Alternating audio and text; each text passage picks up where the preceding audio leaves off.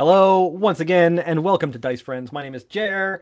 I will be your game master for the evening, and we are going to be running a Rasp of Sand. Now, I came and ran this a couple weeks ago to kind of fill a dungeon mastering hole that in the schedule, and we had a lot of fun with it. So we figured we would come back and we would do it again, and see if we could get any farther into it. Now, this is an interesting adventure. It's an adventure that has the distinction of borrowing a lot from roguelikes. So roguelikes are a genre of video game where you always start from the beginning with a fresh new character, usually at first level, and you carry very little over from previous attempts. The game Dark Souls borrows a lot of roguelike elements. It's not strictly speaking a roguelike, but it borrows a lot from them, as does this game. So this is, roguelikes were inspired by early Dungeons and Dragons. This game takes roguelikes and rolls them back into Dungeons and Dragons. It's like an open sourced game experience where they have taken the Divergent video game branch and brought them into the tabletop game. So that's very exciting. This is the book. Sort of an Ouroboros. Ooh. It's it's a so the game is a zine. It is created not entirely but largely by a single person named Dave Cox. You can find him as Dastardly Dave on itch.io, I believe, and it was created as part of Zine Quest, which was a Kickstarter drive to try and get a lot of these different indie RPG zines made. This is something that I am really taken with, or have been really taken with recently, is the sort of rise in independent D&D based games that borrow a lot from Dungeons and Dragons and in many cases earlier versions of Dungeons and Dragons, and try and do interesting things with it.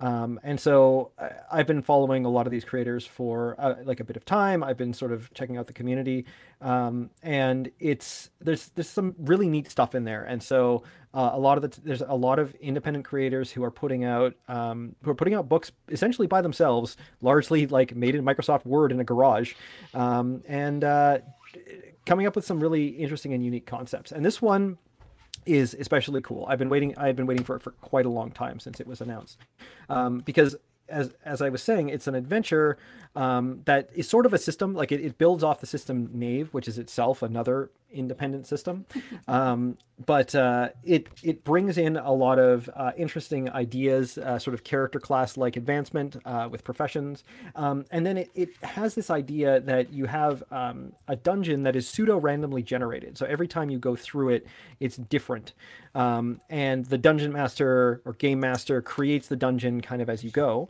and as you go through it, someone's going to die. Now, if you played a lot of old school Dungeons and Dragons, you know that characters dying is just something that happens.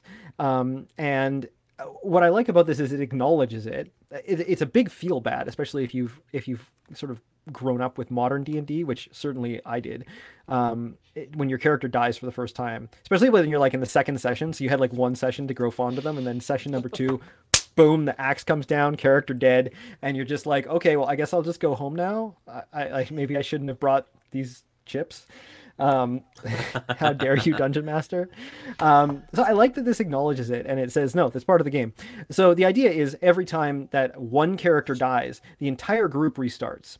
And you start the dungeon again, but it's different than the last time that you went through. There will be some similarities, so you can learn from the previous times that you went through, but it will be different.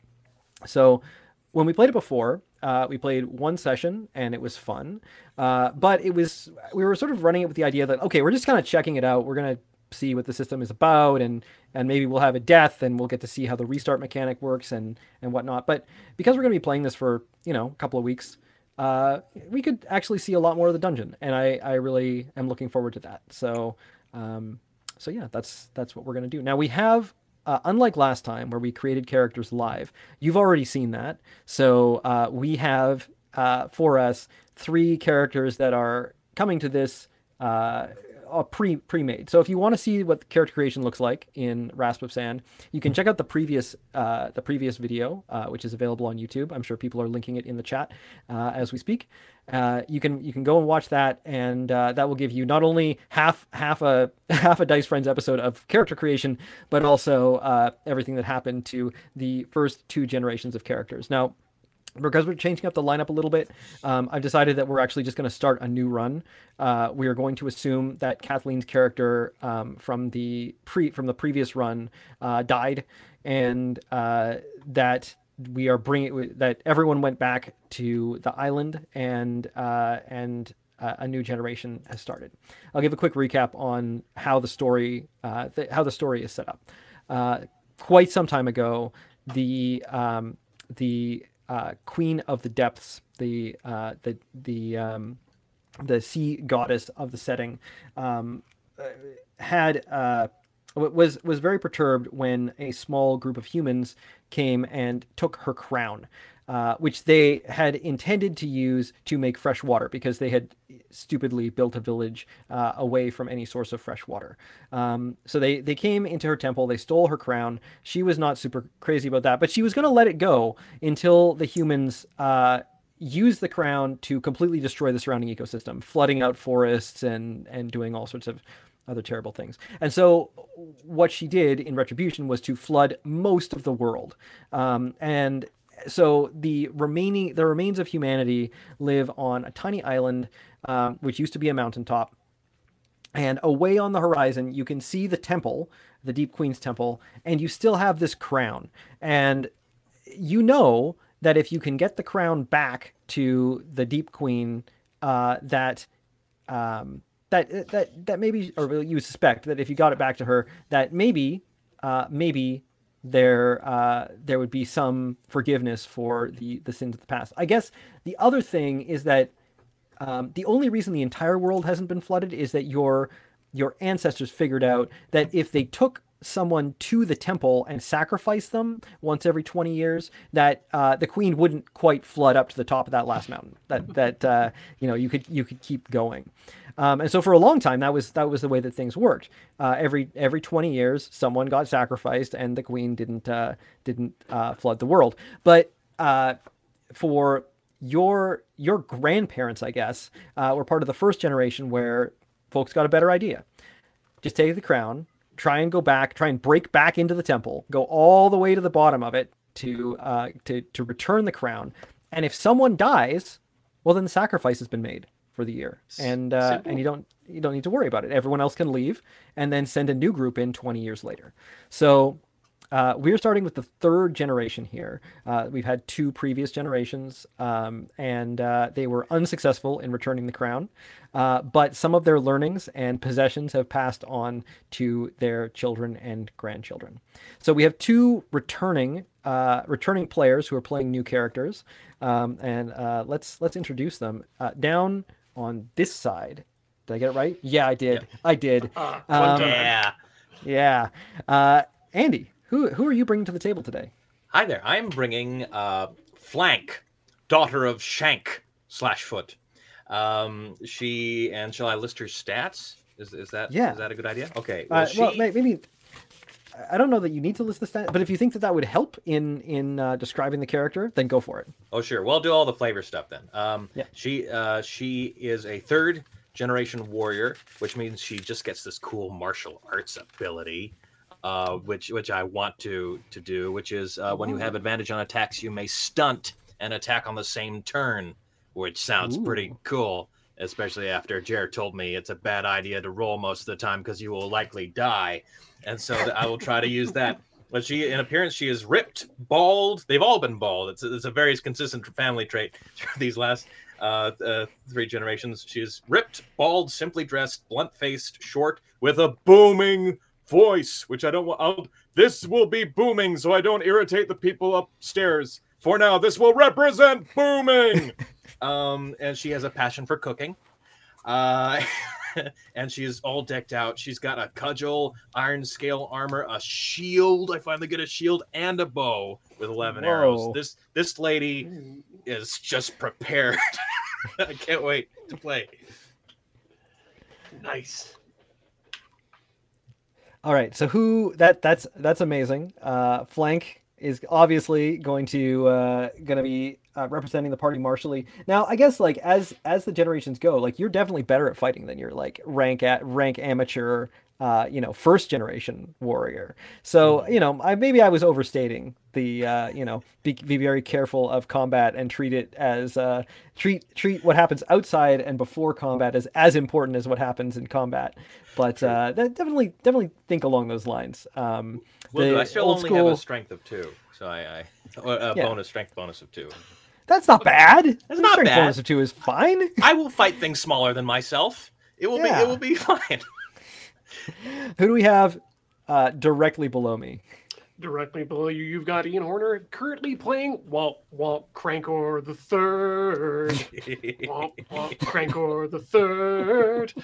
He's physically athletic. He's hirsutely curly.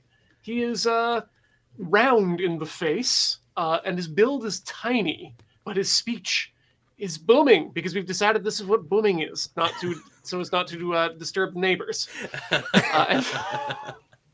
And he has a real passion for craftsmanship. Ooh. Beautiful. I'm hoping we're going to see some crafting pretty soon. And Crankor is a 3rd generation in a trade as well. 3rd generation magician. So we have the Sandblast of level 1. We have the Arcanist, the ability to hopefully use a scroll more than once. Ooh. And level 3 gives us scribe abilities, which means I'm looking forward to a lot of sitting and resting around the fire while I take part in Scrimshaw and carve a standard pearl into a spell pearl. Ooh. Many magic pearls will be made. That's actually incredibly useful because, having just the spell pearl you want when you need it is pretty helpful. Really helpful. So down on my other side, who should be over here, I did it. Yep. I did it again. You did it. 2 for 2.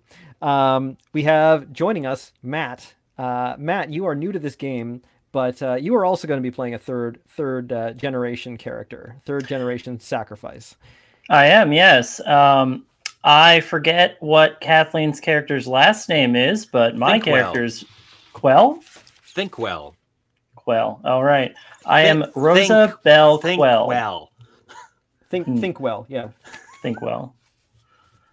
I am Rosa Bell Thinkwell. Beautiful. I did not mean to make that rhyme. Oh, it's so good though. I want from a name. Yeah. And Rosabelle is an academic. Rosabelle is willowy, has an impish pinched face, has rosy skin, a ponytail, some eccentric clothing, and is righteous, rude, and mumbles. Nice. That's a good combination. I like righteous mumbling. That's yeah. Rosa is also tiny. So we just have a bunch of small people going out and questing. Good. Her passion is athletics. She's not particularly good at it, but she's going to carry around her harpoon and poke and prod if she has to. Nice. She also has the ability to possibly learn languages that are encountered down in these depths. And not that we've found that would be useful at all. Yeah. And has the ability Secret Seeker, which allows her to spend an action and make a wisdom or intelligence save. She's wiser than she is intelligent. She's actually fairly dumb.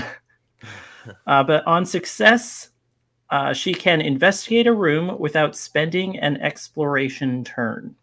Oh, that's cool. Yeah. That's very neat.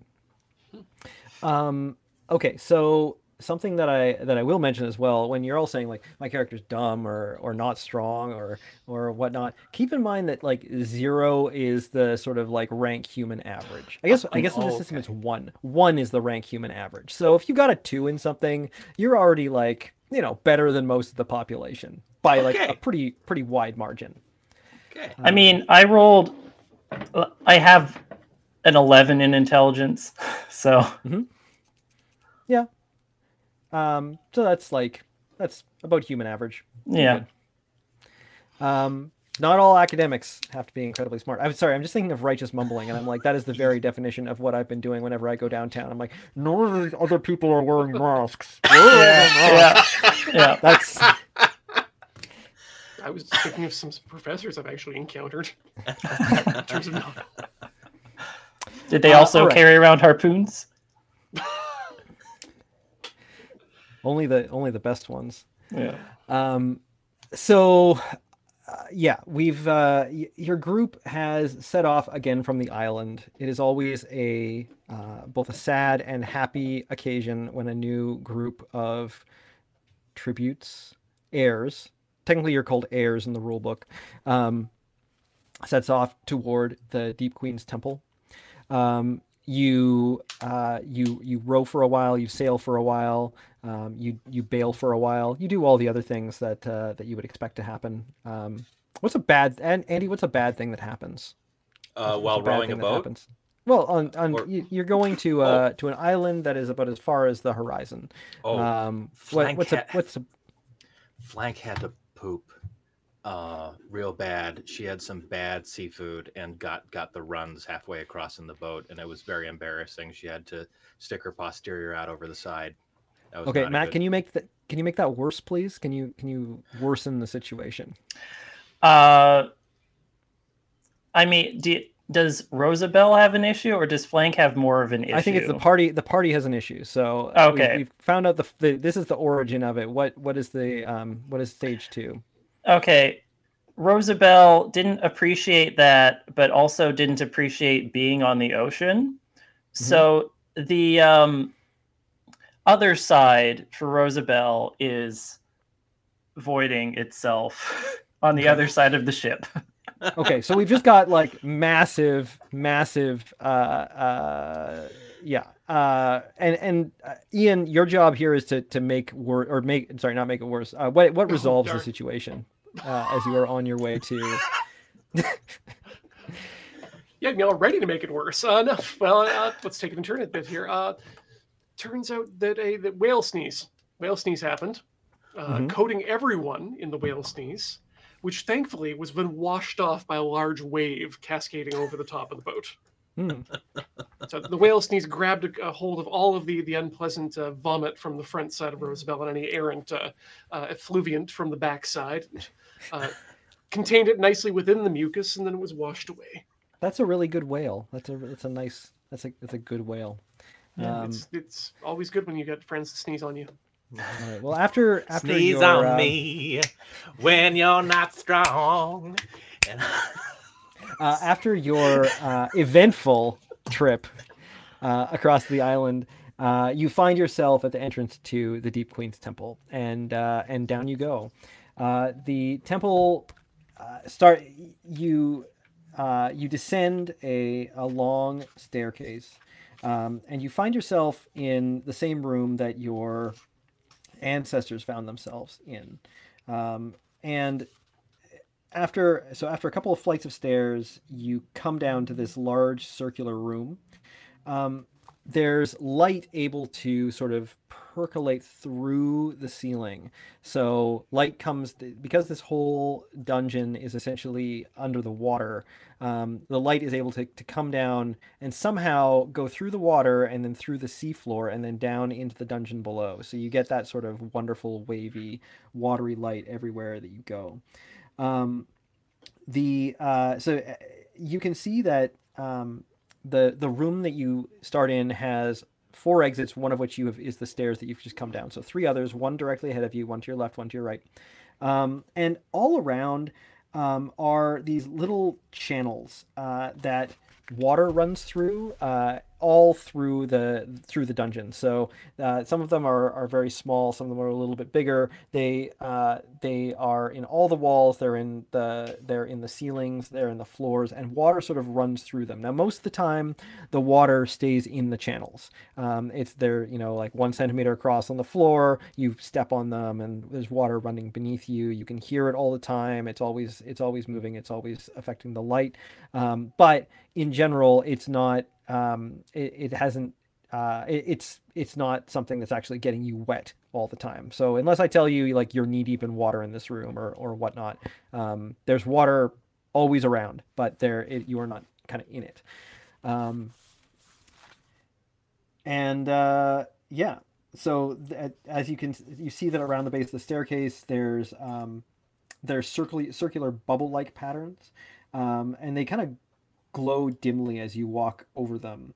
And you see that actually this is generally true as you walk through the dungeon, at least this part of it. Everywhere that you step, there's sort of a soft glow, which might be reflections from the light above, reflecting through and throughout the water, or it might just be some sort of magical effect associated with the temple itself.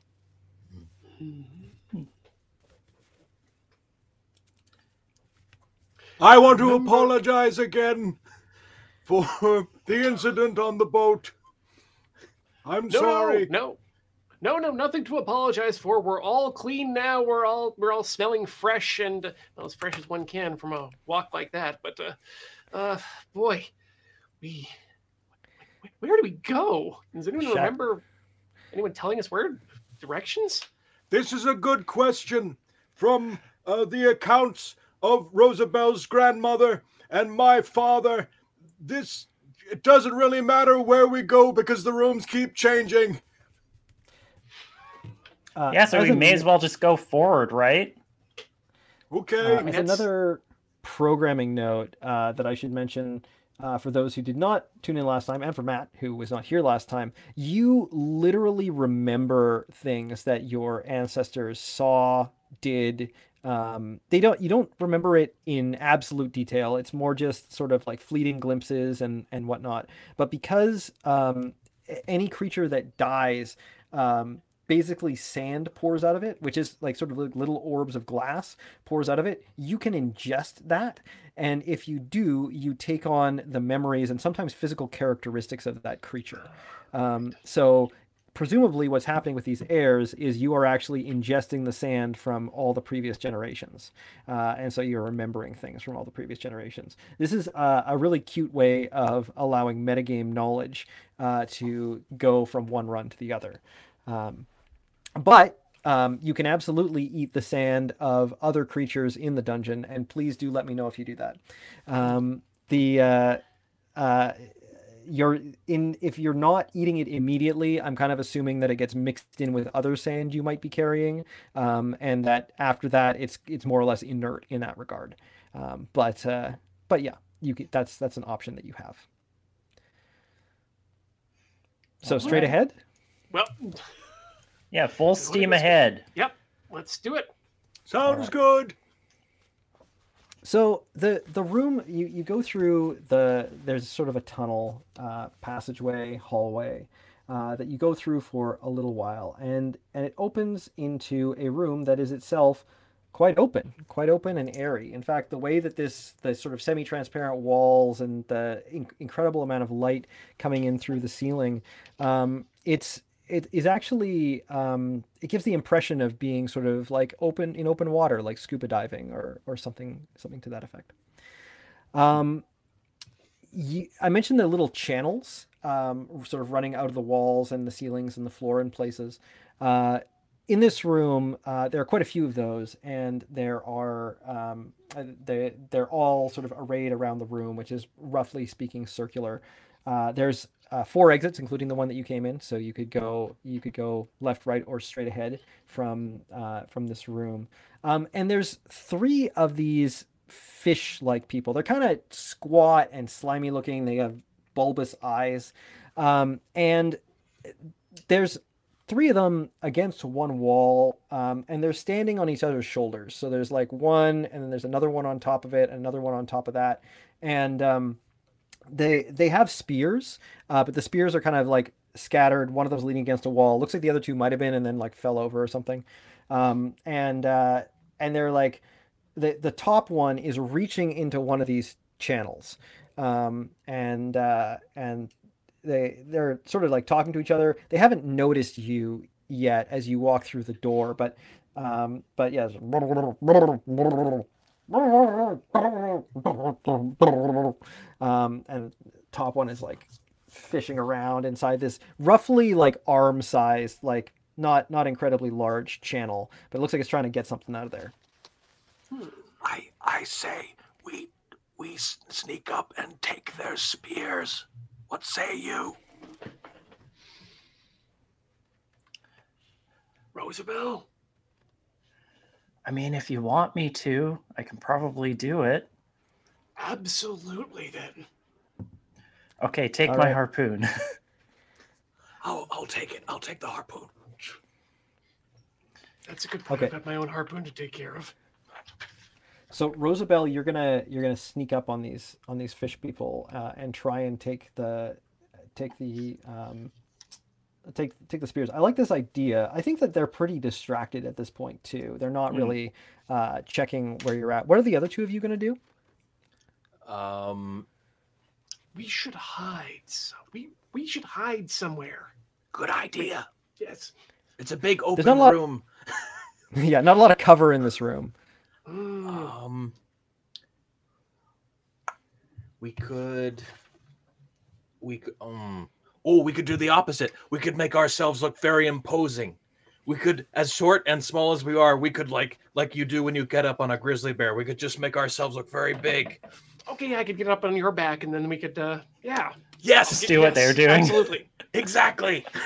Let's get up on my shoulders. Please See if get you can up. Get me to one of those channels, and I'll jam it with my harpoon. Okay. So all right, Rosabelle. Yep. Why don't you make a sneaking roll?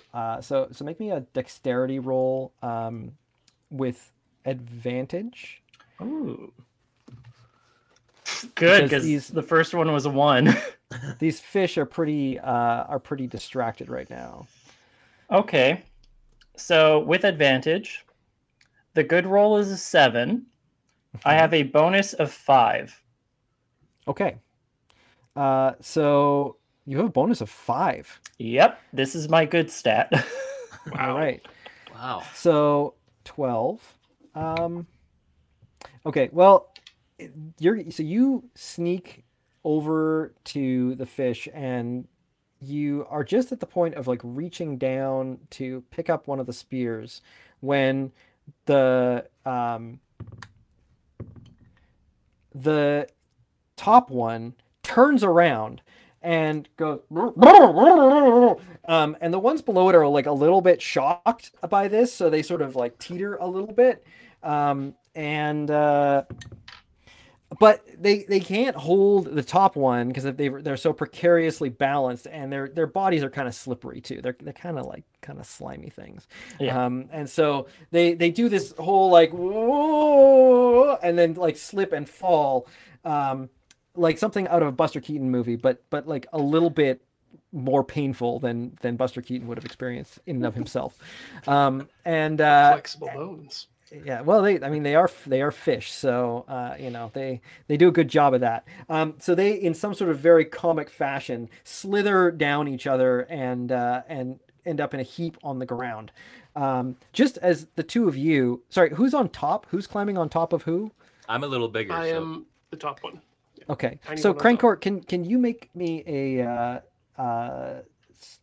choose strength or dexterity and make me a save of that? To try and like pull this off in some sort of graceful manner. That's a big no. Okay, so 3 on the die. okay, so that's fine. You sort of climb up, and you two are kind of tottering and looking really awkward, like and not Gotta quite hold- able to get balance, and maybe you're like going against the wall, and then like being like, no, it's okay, and then like you move away from the wall, but then no, it's really not okay, and you teeter and whatnot. So you're doing something pretty funny by the time Rosabelle turns around, but not really super effective and not intimidating in the way that you'd kind of hoped it would be. And meanwhile, the fish on the other side of the room have fallen into a heap. But they're obviously like, they're going to scramble around and try and right themselves and grab their spears. But if you want to do something before that, we can take that on too. I want to say that Rosabelle, upon getting discovered and seeing them kind of comedically slump in a pile, pantomimes doing the same, just very dramatically, like, oh, I've slipped and fallen, and now I'm on my back too, just to like try and diffuse the whole situation. Okay. Okay, yeah. Okay, that is a thing that you can do. Why don't we roll initiative to see who is going to act next? Okay. So the way that it works in the system is you guys are going to roll a d6, and if you roll a 4, 5, or a 6, you get to go first. Otherwise, the other party gets to go first. So is it just one of us that rolls that? Just one of you rolls that. Okay. I can right now. I'll do that. Go Please for it. do. Actually, you're the most. Yeah, I should take initiative myself and tell you that you are the one in the most direct contact with the quote unquote adversaries. We don't know that they're adversaries, so you can go ahead and roll initiative. I rolled a 4. Okay, so you can act first. So all of you can act in whatever order that you wish. Oh, thank But goodness. I guess I will tell you, Rosabelle, it looks like the fish are feeling threatened and going for their weapons. Okay. Rosabelle currently does not have her weapon, so she's going to lunge for one of their weapons as well. Okay, you have the initiative Okay. here, so I think it's totally valid that you could just grab one of their weapons if you wanted to. Okay. The way Knave works in a similar way to other Dungeons and Dragons like games, in that you have sort of a combat action or like an attack action, and a sort of move action that also encompasses a lot of other things like picking up a spear off the ground or closing a door or getting some item out of your inventory or whatnot. So I'll say that you have the spear, and then you can still make any action that you want, including an attack. I should actually ask before lunging for the spear. Hey team, do we want to try and fully defuse this or go full battle? No time to talk. You grab that spear. Okay, grab the spear. I'm gonna try and move to reunite with my peeps then. Okay, so you grab the spear and run back to the situation that is unfolding behind you. All right, how does that situation resolve itself for Flank and Crankor? You're tottering a little bit. Where do you want to go from totter mode? Are you going to do something else, or are you going to continue trying to move across the room in some sort of gestalt movement pattern? I this was kind of just a this was kind of an impromptu decision. This isn't something we practiced. I think we am I correct in saying we know better by this point to disengage? I think so. If we were in full combat, I would opt to throw you at them. But as we are not, I would say, yeah, it's wise to disengage and try to make it look cool and professional as much as possible. Look, if you want to throw me out of character, if you want to throw me, this is absolutely the time to try and do it. But I'm also, from a meta perspective, I'm also very curious as what they were getting into the cracks up there at. And if we start combat and just kill them now, we'll never find out the deep mysteries that Jer has constructed for us. Jer has randomly rolled on tables.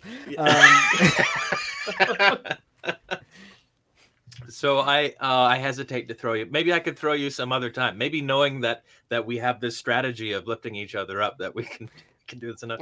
I will say this. If you throw Crankor, Crankor makes an attack, I will give Crankor advantage on that attack.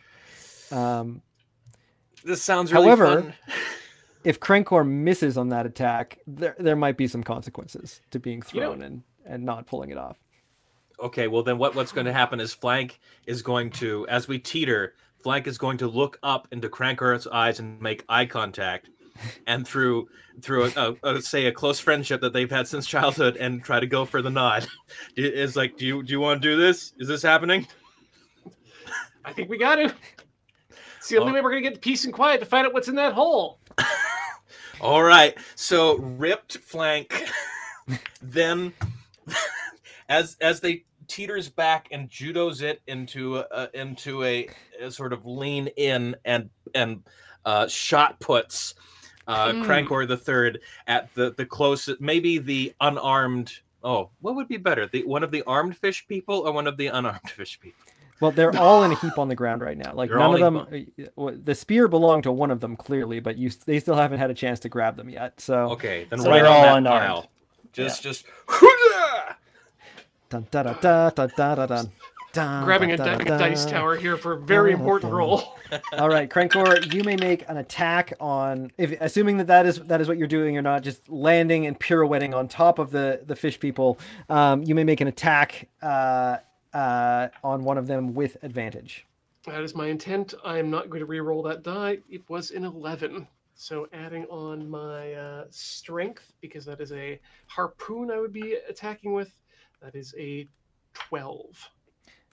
12, and you roll that twice because of advantage. Oh, I'm sorry, because of advantage. That's my... Yeah, no, that's the better roll. 12 is the better roll. Yep. Okay. Well, the fish are kind of on. They're on the ground and they're in a heap. So I'll let it go. Sure, you can do some damage to one of the fish. Ooh, hooray! Let me see. I don't get to use this one very often. Oh, there we go. Yeah, no, you totally hit it. There we go. That's the stat block I was looking for. That is an 8 on a 1d10. Okay. Piercing So style. and sorry, you're using a spear or a javelin harpoon. or a harpoon, right? Harpoon, I remember yeah. it being a spear-like implement. Okay, so this goes off in potentially the best way that you can expect it to. You fall from the heavens like Odin and impale a fish person on your spear, and so it's just like sort of flopping its way around trying to get up, and the spear goes right through it into the ground. It goes and sand comes out of its orifices. And the other two look pretty disturbed by this. And so I think the other two, actually, I have die rolls that I can make for this. They are, they are grabbing their spears, and they are, unfortunately, they're on sort of either side of you. So they're kind of like exchanging glances with each other, like I don't know, I don't know, meet up later, kind of thing. And they're taking off in opposite directions away from you to the doors on the other two sides of the room. So yeah, one bolts to the nearest door on the left, one bolts to the nearest door on the right, because neither of them wants to go through the giant but yet very small magician who just vaulted at one of their friends. Let's roll initiative again. Okay.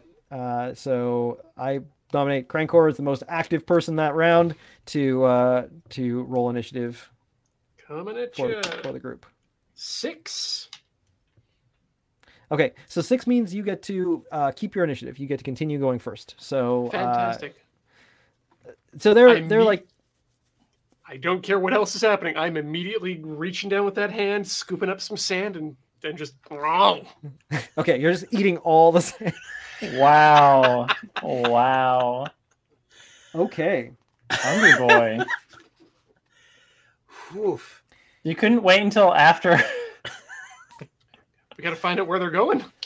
Okay. Right. So, so you scoop it up and you start to get all of these weird sensations and memories.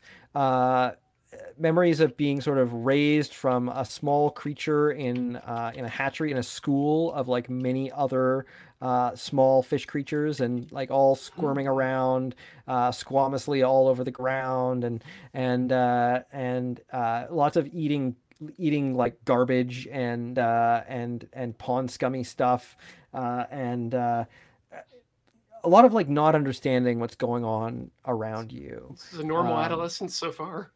And a lot of fear, just a lot of sensations of fear. Maybe you get one. Maybe you have a fond memory of there was a a dog otter that a daughter. Actually, you know in character what daughters are. They're dog otter hybrids. They're very friendly, happy creatures. Of basically, maybe you have a memory of finding like a dead daughter that was like only partially decomposed, and it was a delicious, yummy treat that you got to take back to mommy and daddy, and they were very proud of you for that. So Crankor has acquired a mutation, and that is cowardly. So what a switch! Flying through the air with a spear. It's a very yeah, it all depends on what you fly at. So you've acquired cowardly. Now this is, you'll recall that at some point in the past, in the last session, I mentioned morale rolls. You only roll morale when you run away from something. And if you fail, then I roll a random number and you end up that many rooms away and you don't know how you got there because you were just running away with such fear. So cowardly gives you a -1 penalty on morale rolls. Oh, okay. Now this is interesting because I'm a warrior and I have tactical retreat. You and your allies don't have to make a morale check when playing. Aha! Wow. So that makes up for it. And you're sweating. You notice that your sweat feels kind of a little slimy. It just feels like a little bit. Ew. A little bit. I don't know. It's like did it always kind of do that? I mean, always like make a little trail there. We never did have We never did have a chance to really clean off after that boat ride with the mucus and whatnot. Yeah. Maybe that was it. Yeah. Must be it. That must be it. Yeah. Well, that didn't work, but. Okay, so Crankor's just mowing on the sand. Flank and Rosabelle. The fish are basically they're on their way out. They are failing their morale checks. They're going to end up 1dx rooms away and not know how they got there pretty soon. Unless you want to do something else to try and interact with them, they're just panicking and fleeing. I'm afraid Rosabelle. Sorry. I'm afraid they're going to go get help, get reinforcements if we don't stop them. Okay, yeah. Rosabelle has one of their spears. Mm-hmm. And a thing that you do with the spear is throw it. Sure. Yeah. That's a thing I hear that you do with a spear. So she's going to throw it at one of them. That sounds like a good idea. So this is like throwing a spear is not like throwing a javelin, and it's not like throwing like a rock or whatever. I think you're going to have to get a little closer to you're going to have to like run over to the fish so you're a little closer and chuck it from 10 feet away kind of thing to get a good shot at it. Okay. As I say, the fish is fleeing in panic. It is not. It's not going to take an attack of opportunity or whatever at you. But you're going to have to get close to get a good shot at it. So assuming you're okay with that. Okay. Yeah. Yeah. So you just do the full sprint. Maybe you stop and hop on your back foot and do the Athenian chuck, or possibly something less graceful if you choose. And make me an attack. This is on wisdom, I believe, because it's ranged. Yeah. So, sorry, I should have mentioned that a ranged attack uses wisdom in this system. So there's that. I'm actually going to give you advantage. It's not paying close attention. It's not protecting itself. It's not trying to dodge. It's just fleeing in panic. So far, on the 4 rolls I've had on this die, I rolled a 1, I think a 7. A 2 and a 4. So my wisdom for this is 4 plus 2, so 6. Okay, so the spear is going to clatter down the hall in front of it. Yeah. I recommend that you find certain other game systems that are based on classic Dungeons and Dragons. The ones where rolling low is really good, and you promote that die to use in one of those systems because it would be amazing at playing one of those. Okay. That's cool. And Flank, did you want to do anything? Yes, I want to use my bow and arrow. I'm going to to just take that out real cool, from my back, and fire an arrow at the other one. That I like it. retreating, and so that's a damage 1/6. So do I roll a 20 to see if I hit? How does You need this- to you roll a d20 and add your wisdom modifier to see if you hit. Okay, come on, please. An 8 and a 1. I'll give you wisdom. advantage. Oh, I gave advantage? Rosabelle advantage, so I'm going to give you advantage too. That's only fair. You're a benevolent god. Here we go. I rolled an 18 with a 1 wisdom. That's a 19. Aha, that'll do it. Okay. The arrow pierces its back. Make me a damage roll. Throwing magicians and and slinging arrows. Here we go. Okay, damage. So I'm going to, I think, because I would ideally like to maybe, because if Rosabelle Thinkwell has inherited some of her mother's language skills, maybe we can talk to this thing. So I'm going to ideally try to incapacitate this guy. I don't think that's really something that is easy to do with a bow and arrow. And I'm trying to kill him dead. I'm going to try to kill him through his I'm little not fish saying- brain. I think that you're just going to have to let the dice speak to whether or not you can shoot someone with a bow and know that they're going to be okay afterwards. That's a good point. Okay, well, here we go. I rolled a 3. Average. Okay, that does not kill it. Okay. So you manage to wing it, and it sort of like staggers, and it's got a big old arrow sticking out of it, with some fish guts all over the wall, and it does not look. It looks like a pretty bad flesh wound, but it is a flesh wound. There's a lot of flesh, so yeah, it's not quite dead. That being said, it is still going to run from you. So if you want to chase it into the next room, you could do that. But it is going to use its action to just get the heck out and run down the hallway. I'm going to say that it is running out of the hallway that was to the right of you as you entered this room. Okay, so that would be the west door. Yep, the western hallway. I'm not sure I want to run after this person without my other 2 compatriots, because this is such a dangerous, unknowable place. Well, it's going to take its action to run away, and then your next action, basically your whole turn was pulling out the bow and then shooting. Right. Well, then what I will do is I will shout at it in my big booming voice. Remember that. Tell them where it came from. That sounds really good, actually. Okay. It lets out just this horrendous, shrieky, like it's not like a fish oriented sound necessarily, but it's definitely bubbly, fleshy, blood curdly, like, and you're pretty sure it got the message. Excellent. Wow. It's going to use its action to run into the next room, and otherwise run away. And then we can, if pursuing is something that you are interested in doing, then the other one is also running out the other way. I guess that would be the south exit. If you want to pursue either of them, we can stay in initiative, or we can drop out if you prefer. I think we should take out at least one of them. Okay. All right. Well, okay. Well, that I'm up for that then. Then I suppose that shall we pursue the arrowed fish? Yeah. So it south? won't remember that for long. Yeah. Well, why don't we roll initiative first, Okay. and see Good call. whether you go first, whether you continue to go first. So Flank, go ahead, or Andy, go ahead and roll initiative this time. You're looking for You a can call 4, me 5, or Flank. 6. I'm good with that. All I right. like character Flank. names. I rolled a 2. All right. So actually, in this case, you've lost initiative. So this is one of the things that can happen in the system as well. And it's nice that it's happening in this sort of like non-threatening situation. You're not like being attacked by a giant monster that just attacked you. When you go from you winning initiative to it winning initiative, and it takes another action before you get to act. So they're going to run yet farther away from you, again, before you get to act. But the upside is that maybe you will get to take 2 actions in a row now. Okay. That looks like they've gone too far.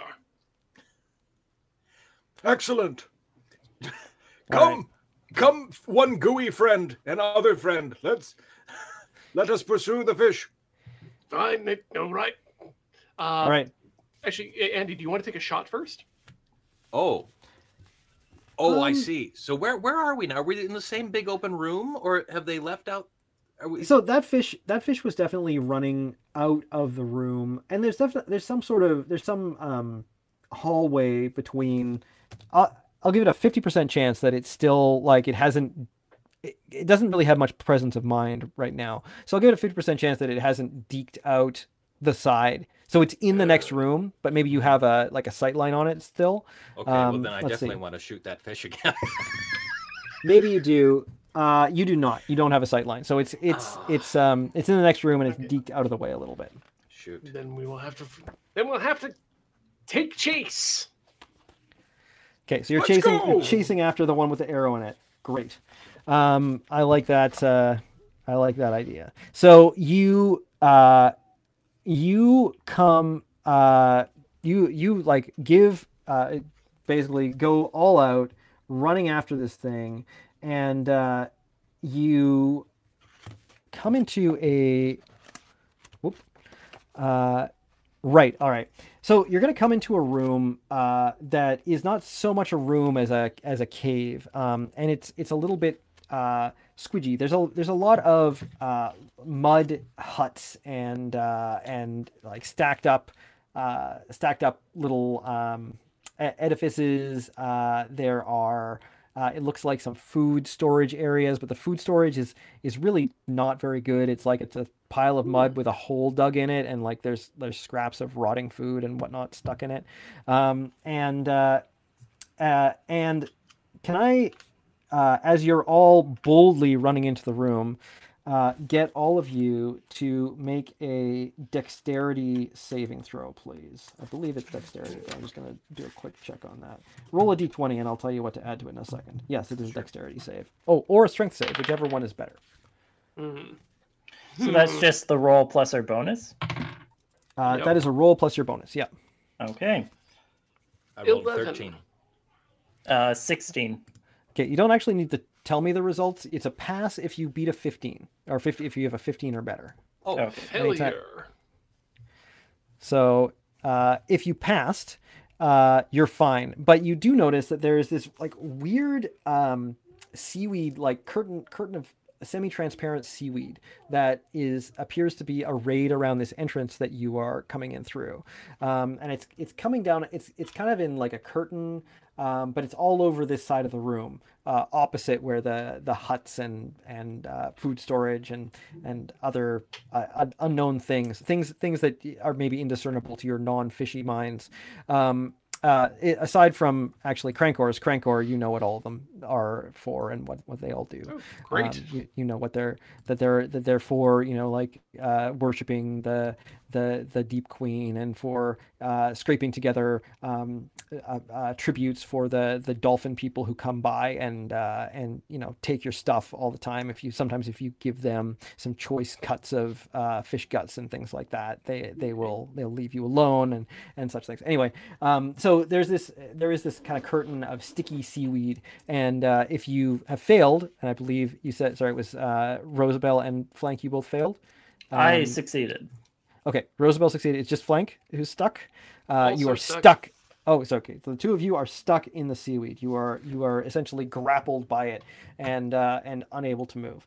Also in this room, you see that the room is actually populated. So the fish person appears to have run into one of the huts, but standing outside the huts are 4 other fish people, and they're looking at you in a not incredibly charitable regard, as one of them has just run through with an arrow sticking out of it and seeming very panicked, and there was a lot of shouting coming from the next room. Yeah, so one of them is let me see here. DM loading time.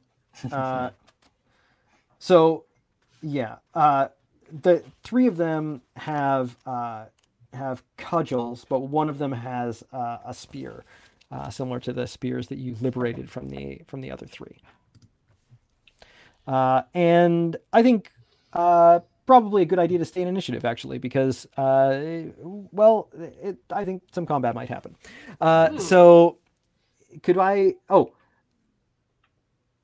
also stuck in the seaweed is a daughter. The one of the otter dogs that I mentioned to you earlier. There's actually a pretty good picture of them somewhere. I seem to recall. If you look at the picture of the fisher, the fisher profession, he's got a little daughter next to him. Okay.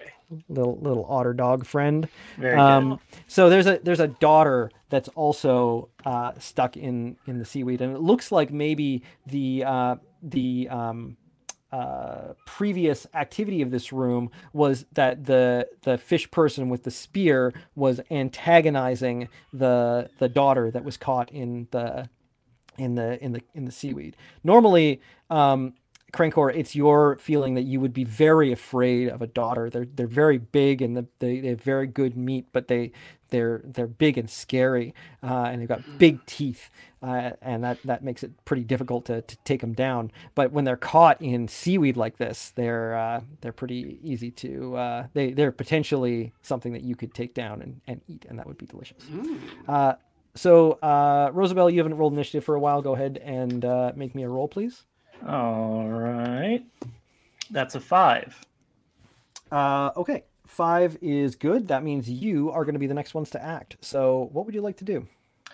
Rosabelle would like to yank her harpoon away from, I believe, Crankor was the one who took it.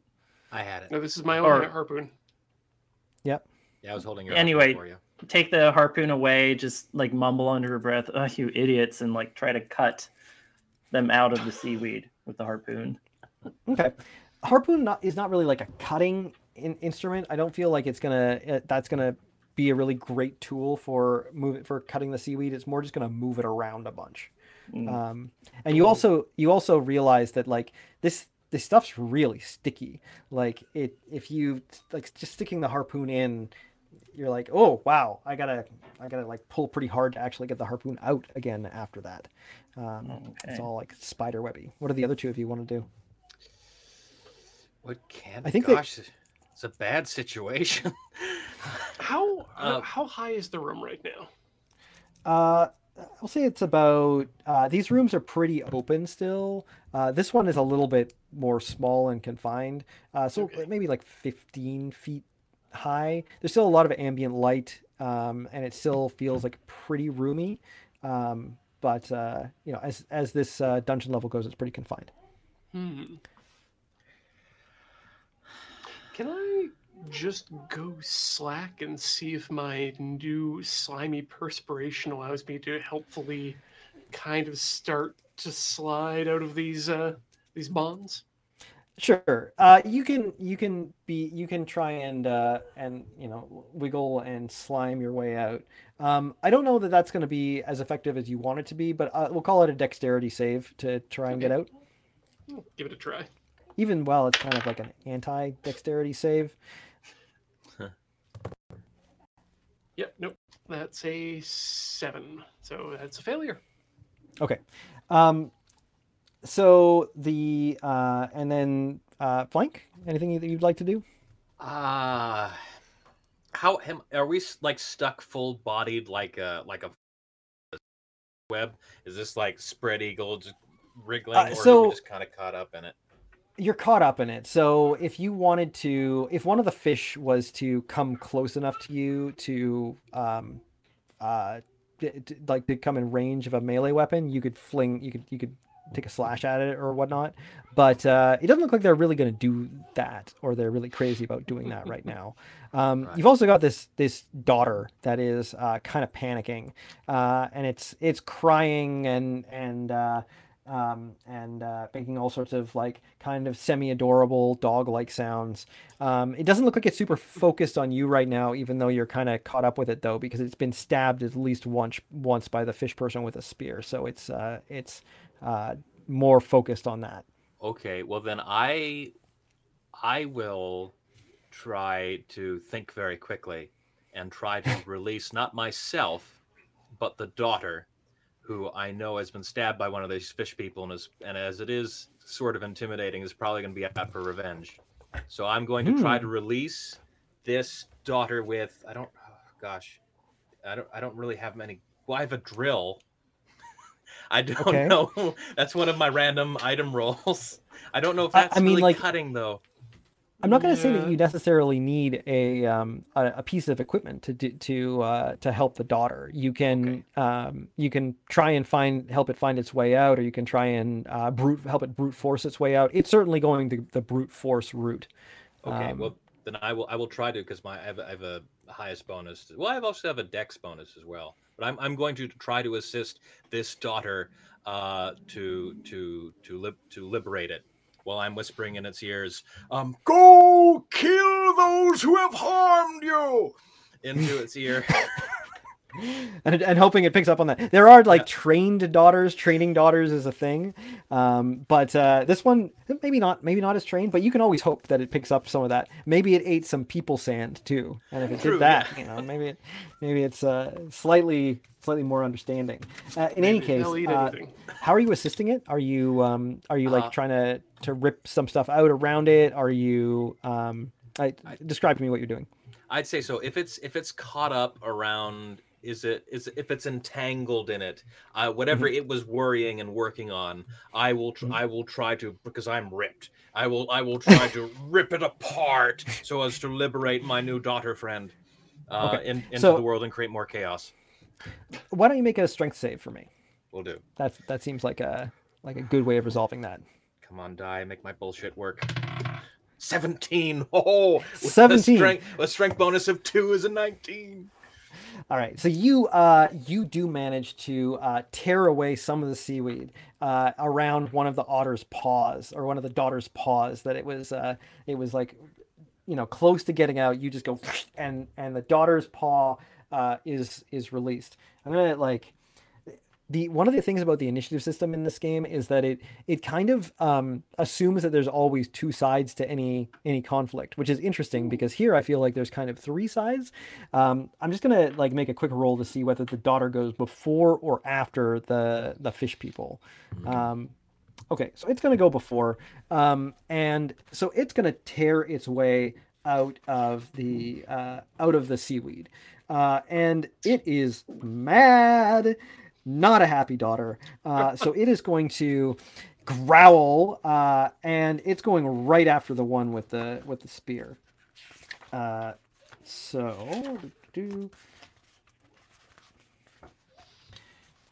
it's gonna make an attack.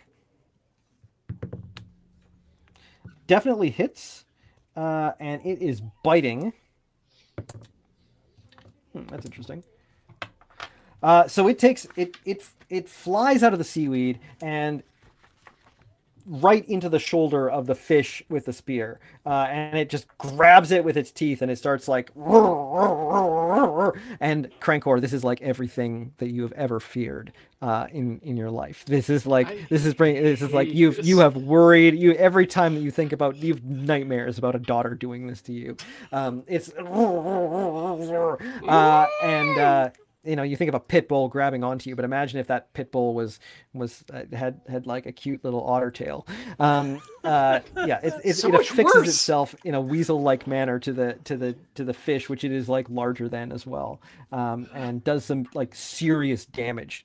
Fish slime and guts and whatnot coming out of it. The fish are then going to turn their attention away from their easy prey stuck in the seaweed towards the daughter, and the ones with cudgels are going to swing at it.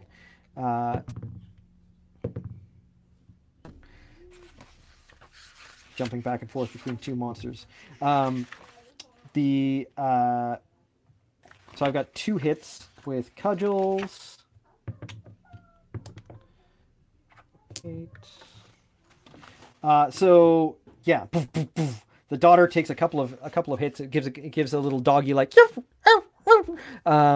the cudgels come down on its head. It does not look too. It looks a bit beaten up by that. Definitely appears to be hurt. And then the one with the spear is gonna take that and try and jab it into the side of the daughter that is mowing on its shoulder, but it does not succeed at doing that.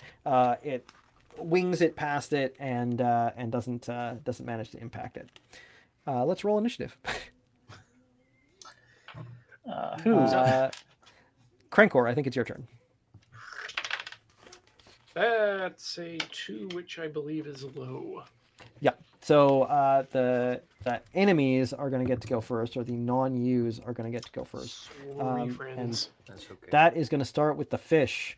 So I have 3 with their cudgels. They're trying to get the daughter off of the 4th one. All of them miss, so that's nice. And then the one with the spear also misses. So the fish win initiative, but they succeed at doing absolutely nothing to improve their situation. And they're looking like pretty flighty already. Like I don't know, like one of them is being attacked and has taken some damage, but things aren't the worst. But they're already looking like they might be ready to beat it for the hills, even though this is obviously where they live.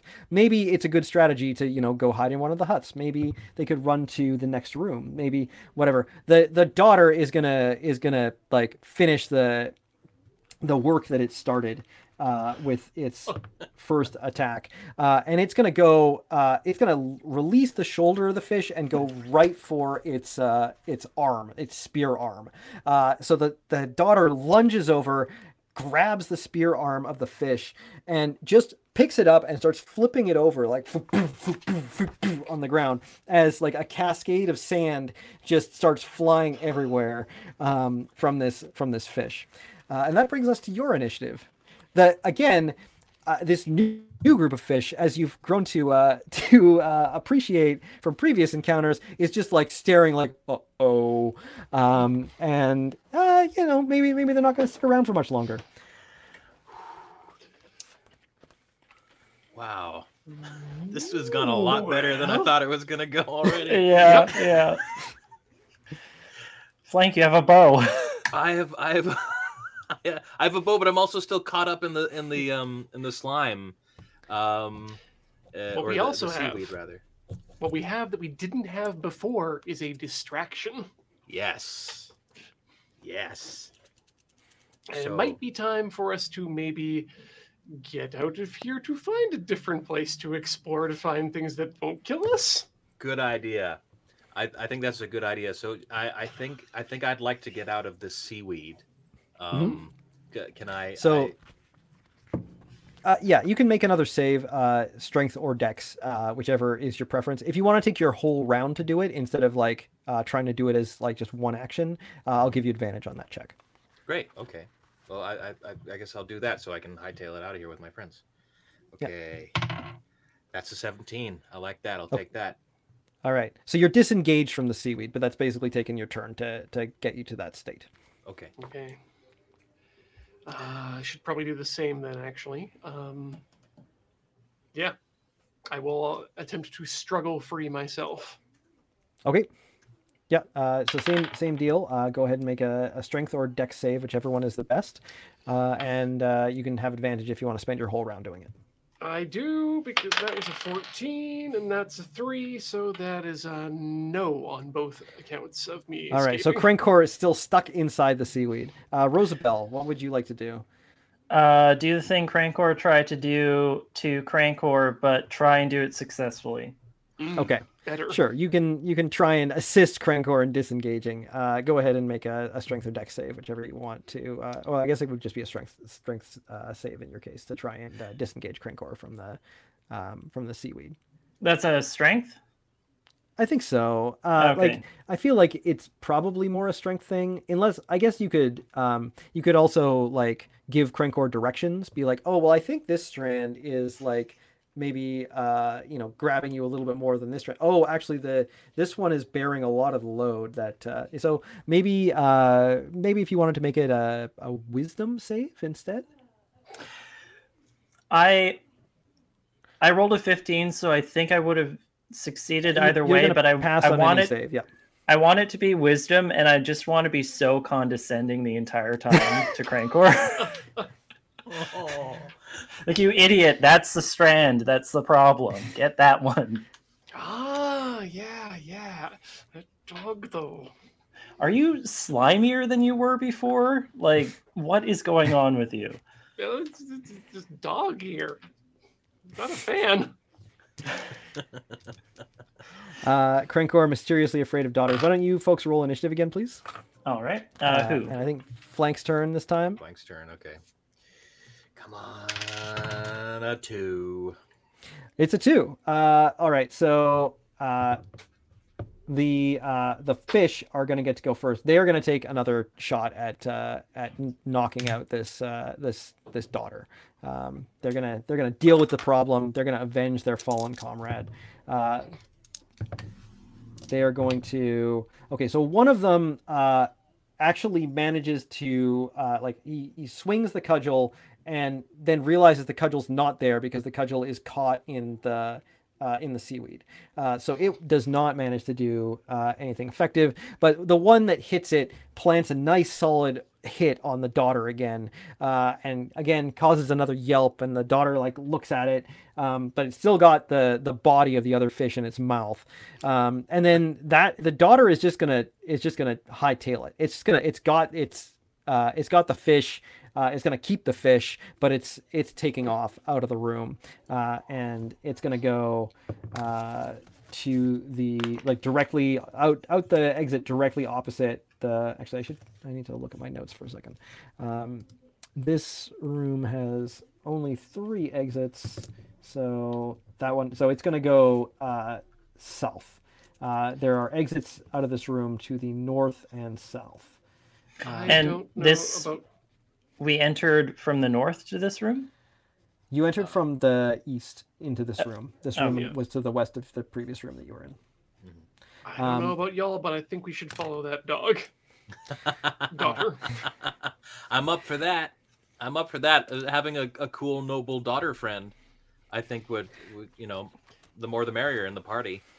Well, and at the very least, it's probably the direction that the fish are not going to want to go for a while. Yeah. Very smart. Very good. All right.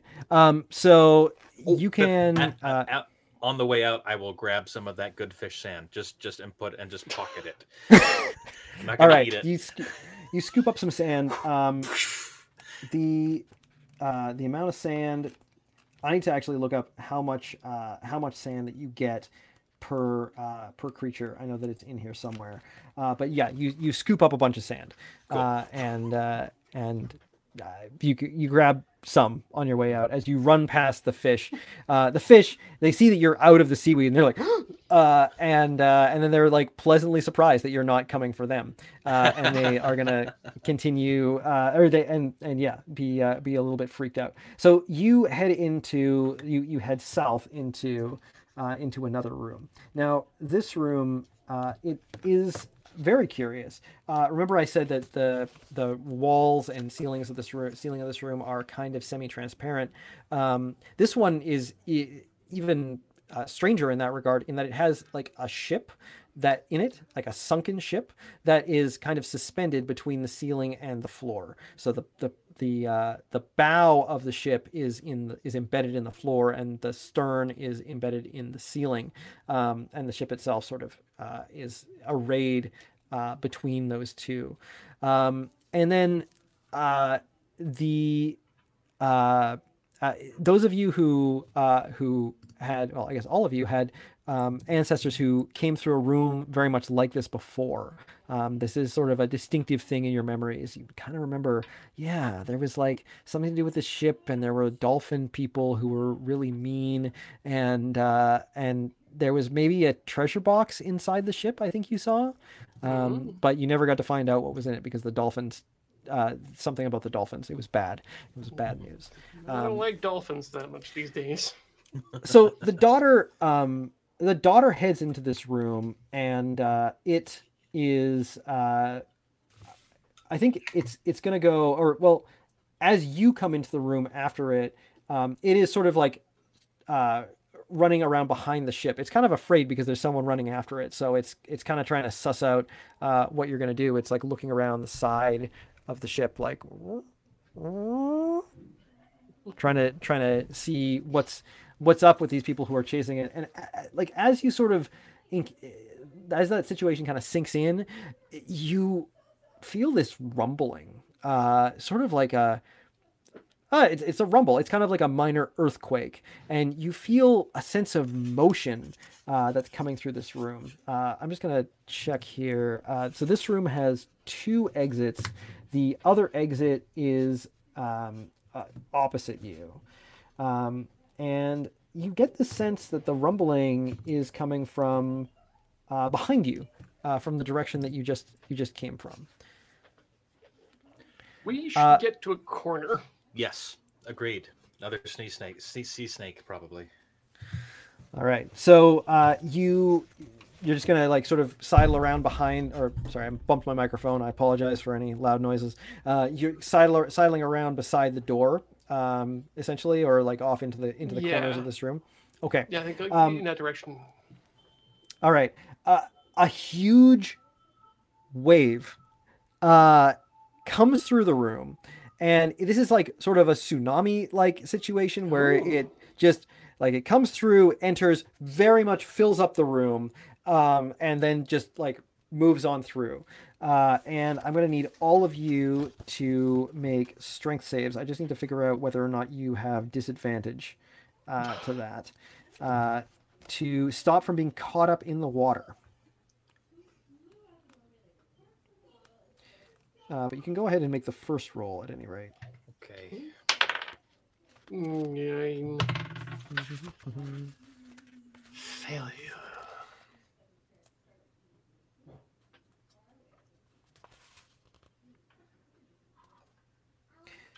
Oh, you don't I even hope get a the saving daughter's throw. okay. You don't even get a saving throw. I apologize. So yeah, Gave you're us all just hope gonna when you get... took it away. Yep, I'm sorry. You are gonna get caught up in the wave, and it is going to start taking you south. But in the process, you're gonna take some damage as well. You're gonna whap into like doorways and things that are in the midst and whatnot. Those of you who have the presence of mind to like look and see what the daughter is doing, it seems to actually like be sort of semi-adapted to like swim through this current and like ride the wave. You are not. You are land creatures that are not well served by this. So you are going to get taken south by the wave, and you're all going to take 3 points of bludgeoning damage as the and potentially it's like slight drowning damage, like only like a little bit drowning damage, but you know, like undertow and suffocation as the wave carries you along and into another room that you are only going to like kind of barely see. So you go through a room. Oh, Crankor, this is like this is the sex room. This is a good place to be in. It's the spawning room. There's lots of eggs everywhere. There are fish people doing nasty, horrible things that are actually beautiful and wonderful because they create more fish. So that's an interesting place to be. Thankfully, because of all of the eggs and other soft things that are around here, you're not going to take too much damage as you go through here. It's a shame I don't have time to help. It's at this point, though, that you realize that there are other creatures in this wave with you, and that those creatures are dolphin people.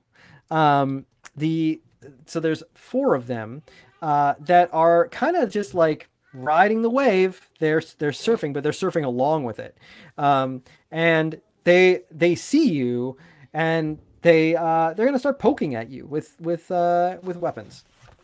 So thankfully, like it's still pretty hard for them to attack you as you are riding this wave. So I'm going to give them disadvantage on these attacks. A lot is happening. Yeah, it has been non-stop since we.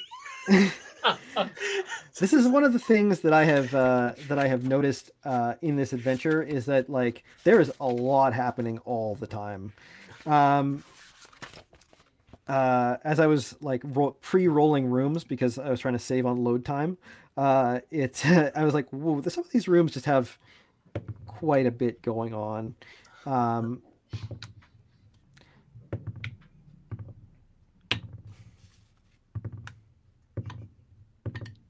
Okay, so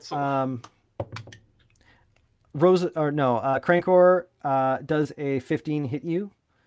Absolutely. Okay, so you're going to take a spear in the side for 5 points of damage. Cool, I die. All right. So Crankor spits sand as a dolphin person impales him with a spear, and the rest of you get to ride along for a couple more rooms.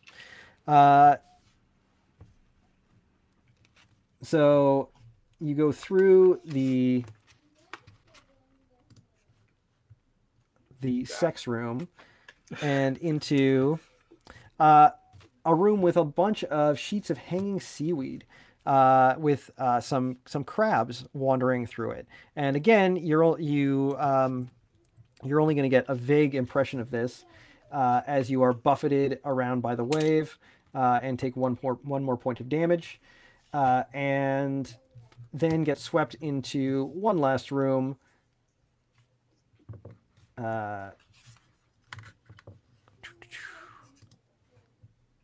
And that is a room with a bunch of rocks and small gull, like dog-sized seagulls. These are called gulchers. You definitely know of them. They are problems.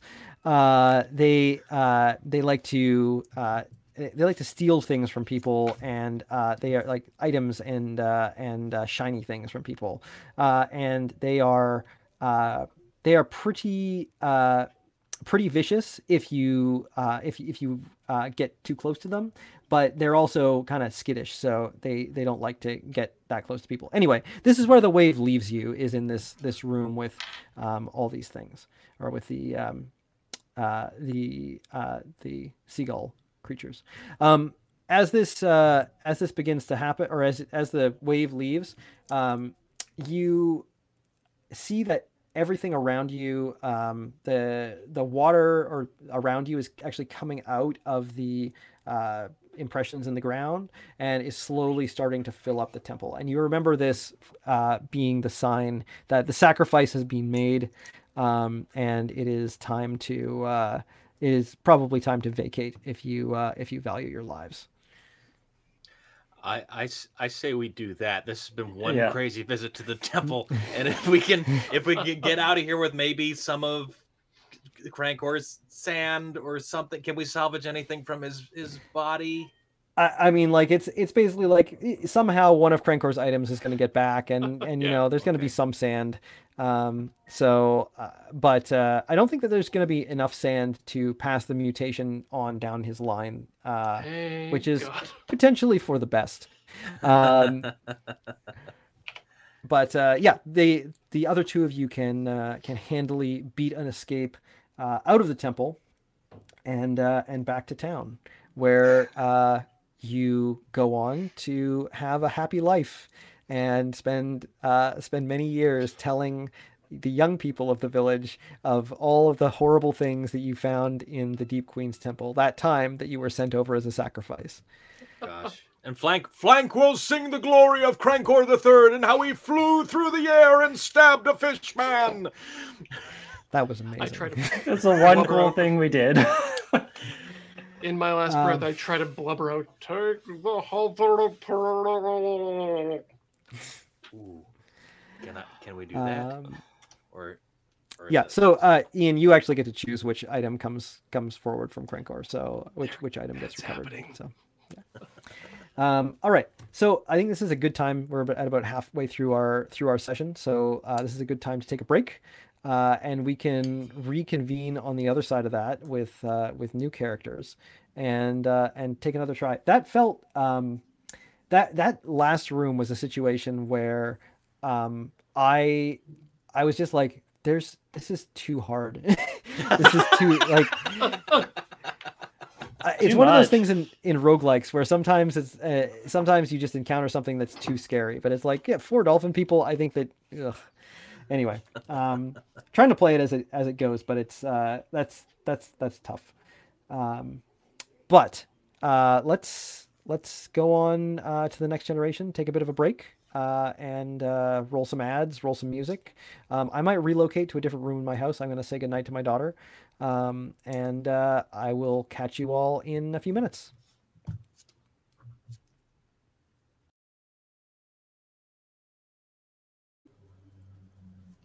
Welcome back. Hello. We are here post-mortem, literally. The end of another unsuccessful run. But we've learned a few things. We've fought a few things. We've seen some new stuff, so that's cool. I want to talk a little bit about how this adventure works from a GM's perspective, as I know that some of the players are still working on their characters. So the way that this works is it assumes that the dungeon master is going to roll up a room every time that the players go into a new room, that you're going to roll it up fresh. And I've actually pre-generated a bunch of rooms to try and stop having to show a load indicator every time I make a bunch of rolls, because the way that the encounter tables work is that there can be nested stuff. So there can be a room that has an encounter, that has an item, that has a thing, and each one of these is like ends up being a different table that you roll on. There's some stuff in this that's a little bit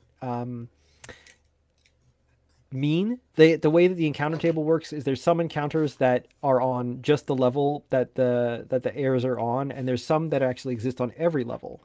And you basically roll on both those tables for every room, and you combine the results. So you have the potential to hit a situation like the wave that is untiered, and can just wipe out a party like that. And that's kind of a feel bad. But it does, I think it is true to the sort of random roguelike, you sometimes just get bad luck element of the game. But sometimes it feels a little unfair. So yeah, it's kind of interesting. And the other thing that I've realized with rolling up a bunch of rooms all in a row is that sometimes, and this was sort of mentioned, sometimes there's just a lot. Sometimes you have a room that's description indicates that it has like X creatures in it, and then you roll an encounter for the room and there's like 3 more creatures, and then you roll on the other encounter table and it indicates that you have 2 more sets of creatures, and you're just like, oh, there's too much going on. And part of the fun of it is to trying to say, okay, so you've got like a this and a couple of these and whatever, and how what is the situation in this room, what's going on. But it does get to a point where it seems a little bit ridiculous. And at some point, I think exercising, I've been trying to like give it a pretty fair shake to say, this is I'm gonna just let the dice fall where they may and see what happens and see how fun it is.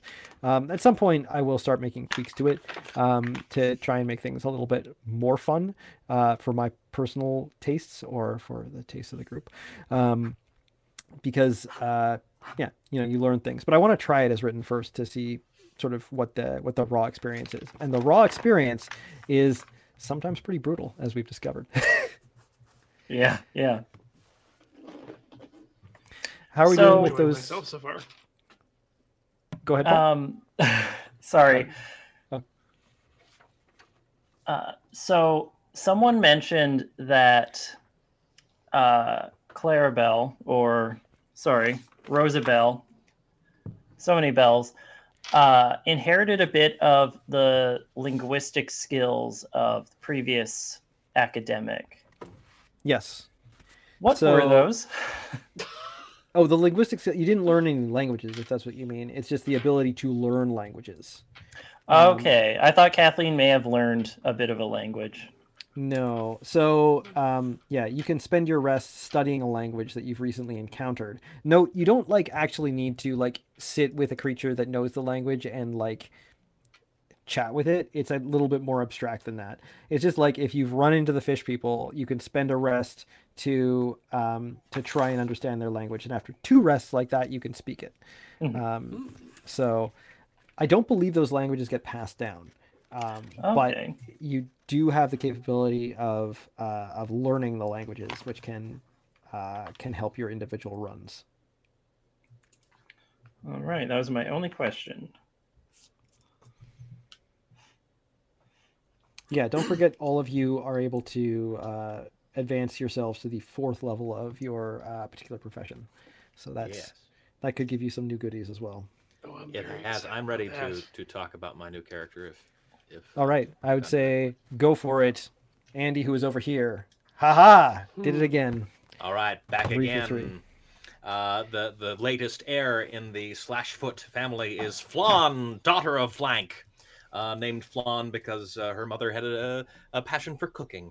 And her name is Flan. She's a level 4 warrior, which means she gets the level 4 perk, which is very useful. Parry. When hit with an attack, you may sacrifice a point of quality of your armor to reduce the damage by 1d6 per point, which is excellent. Oh. Yeah, it's very good. And because I'm wearing scale armor, which is a quality of what's that?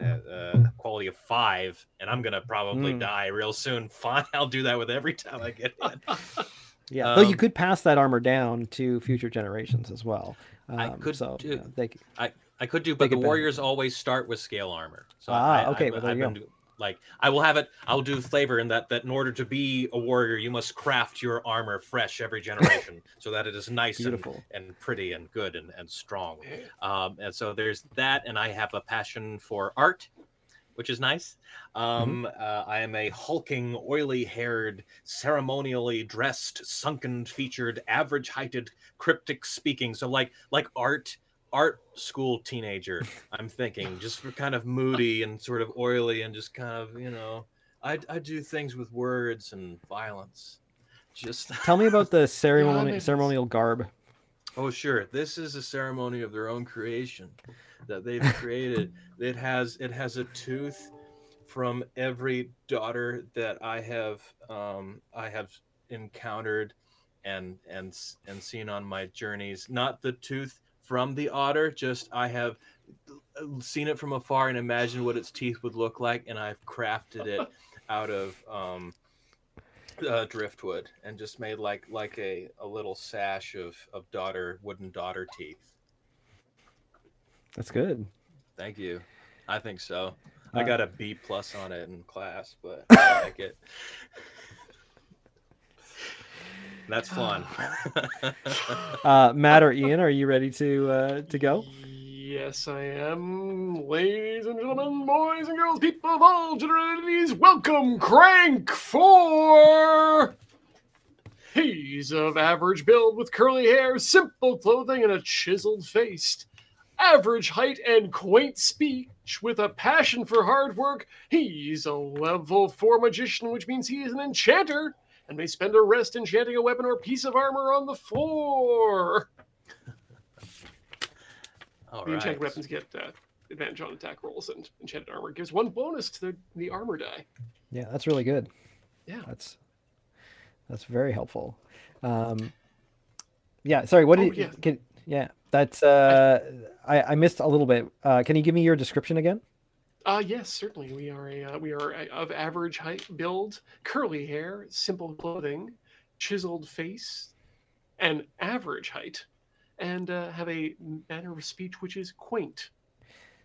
I see. And can you describe the quaint speech, or is that what you were doing? The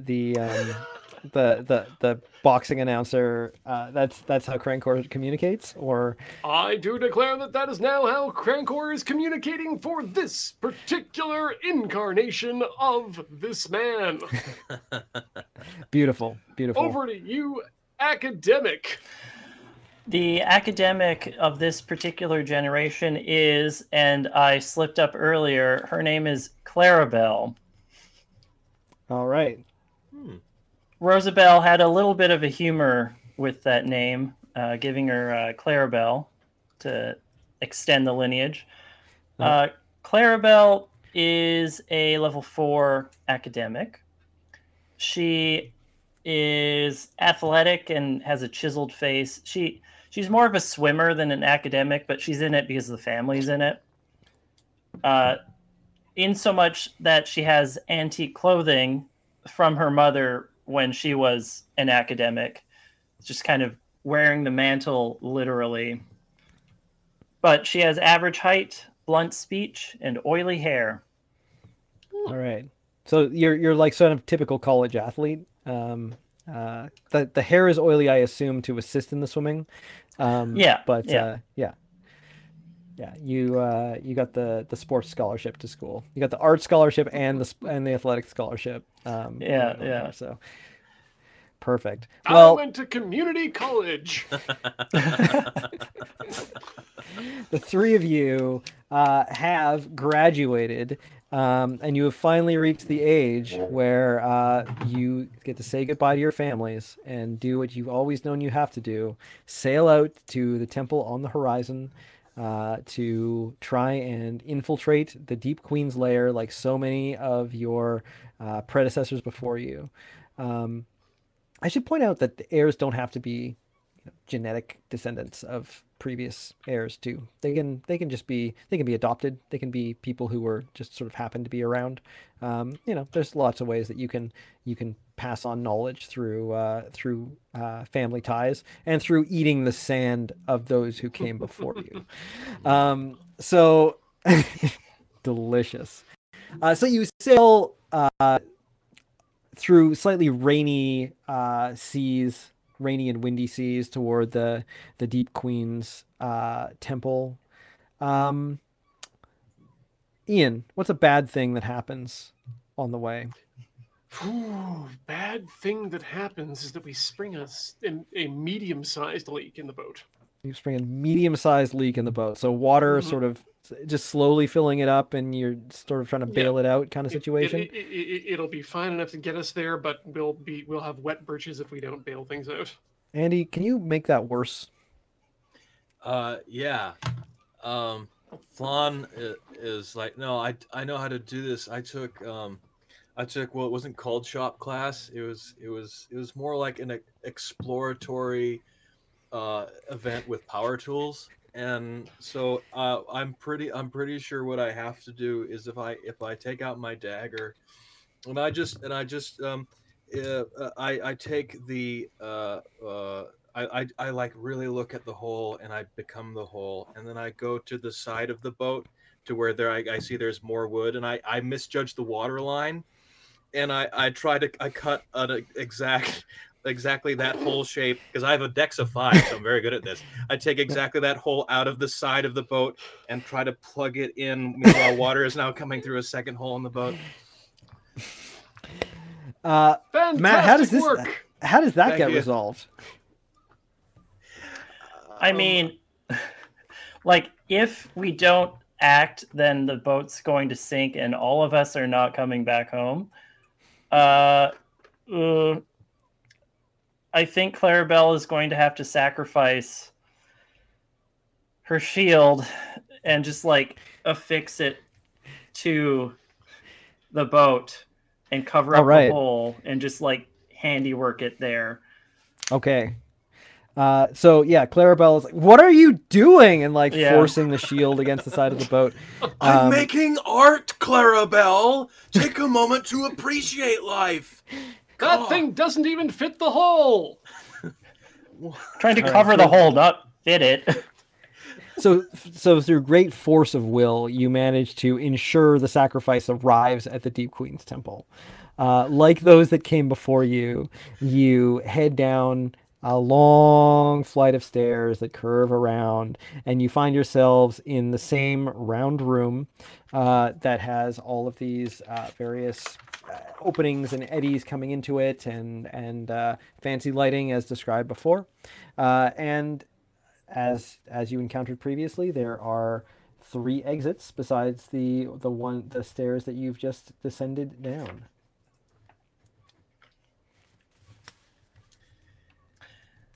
Should we try and figure out the thing in the wall? Or should we go somewhere new? I want to find out what's in that treasure chest our ancestors keep managing to miss every time. Me too. I was very frustrated when we got flushed out of there. I've received so many treasures from my ancestors, it's baffling, but the one thing I really want is the thing they couldn't have. I'm down with that, man. I got to see what's in that box. I'm equipped. I have a grappling hook and 50 foot of rope. We are going to scale that ship and find what's inside, friends. To hell with this crown thing. New mission. Find out what's in the chest in the vertical ship. Sounds like a plan. Great. All right. So, which way does that mean that you want to go to find the vertical ship? I think it's still south. Sounds like a plan. Be directly ahead of us from coming down from the stairs. Okay, so you head to the south, and you come to this kind of gross looking cave-like room, which you do remember from a couple of previous delves. This is a room that is full of big fish eggs, like big eyeball looking things. And they're in pits. There's mud and refuse all over the walls. And there are a bunch of fish there. In fact, there are, let's ratchet this back a bit. I didn't read all my notes. So as you are sort of going up to this room and like peering into it, you begin to smell something funny. Smells like carrion, blood, all sorts of nasty kind of smells that you would associate with a fish market. Where fish are being like stretched out and cut open. And it sounds like as you look in there, you see that there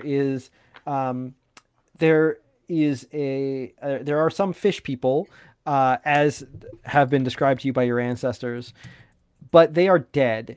And they are desiccated. There is a big creature in there that, if you can imagine like one of the aliens from Alien, like quite thin and gangly with big claws, except for instead of the big like Geiger alien head, you have a shark head. And also like the sort of nested teeth, because sharks just have that. But yeah, so it's in there, and it's got its back turned to you, which means that you can't hear what I'm saying. It's got its back turned to you, and it is just feasting itself on the bodies of the fish people who were in here, as well as the eggs. It's just like it's like able to put its whole mouth around one of them and suck it right down. It looks like it's having, pardon the pun, a whale of a time. And there are 2 exits from this room, one of which you've come through, so I guess the other one is to your right as you enter. But I'm just describing this from the door. I'm not saying that you've actually necessarily walked into this room. But yeah, this large, scary-looking creature is having a pretty good time. Now, if I remember my animals correctly, sharks hear based on movement. So as long as we're very quiet, we should be fine. I'm good at sneaking. I could dex out of here, show you where to step to make the soft sounds and get out. We want to just leave because that looks like a lot. I do want to point out that, yes, this is our last chance to not go in this direction. Oh, we could, yeah. Let's just leave. We could just back out of here, man. There are other doors off that main one. We don't have to keep going south. Absolutely. Let's check out what's behind door number 2. And Is by that- 2, I mean directly to the right of the one that we're currently in. Okay. So directly to the like right as you were walking, right as you came down the stairs. Correct, yeah. Okay. Just clarifying. Perspective difficult. It matters. It matters. So. So this would be west of the entrance room? Yeah. Yeah. All right. This is a peculiar room. Just a moment. I will need to reference the book as I look at it. So this room is globe shaped. Its walls are a map, and I guess it's in this case it's kind of hemispheric. So the bisected by the ground. So or the floor. So you got the floor, and maybe not bisected. So you've got the floor sort of near the bottom of this big globe that stretches out sort of around it. So if you can imagine that the floor crosses and takes up maybe about the bottom third of the room, or of the globe, and then there's 5 different large areas. Sorry, the globe's walls are decorated as a map, and there are 5 large areas that seem like they must symbolize oceans, and those are sort of made of soft clay. And then there are continents in the map that are made of stone. In the center of the room is a pedestal, and sticking out of the center vertically is a rod made of driftwood with a coral tip. And beneath it on the pedestal is some writing, but you can't really examine it from the doorway. There's also some other stuff going on in this room.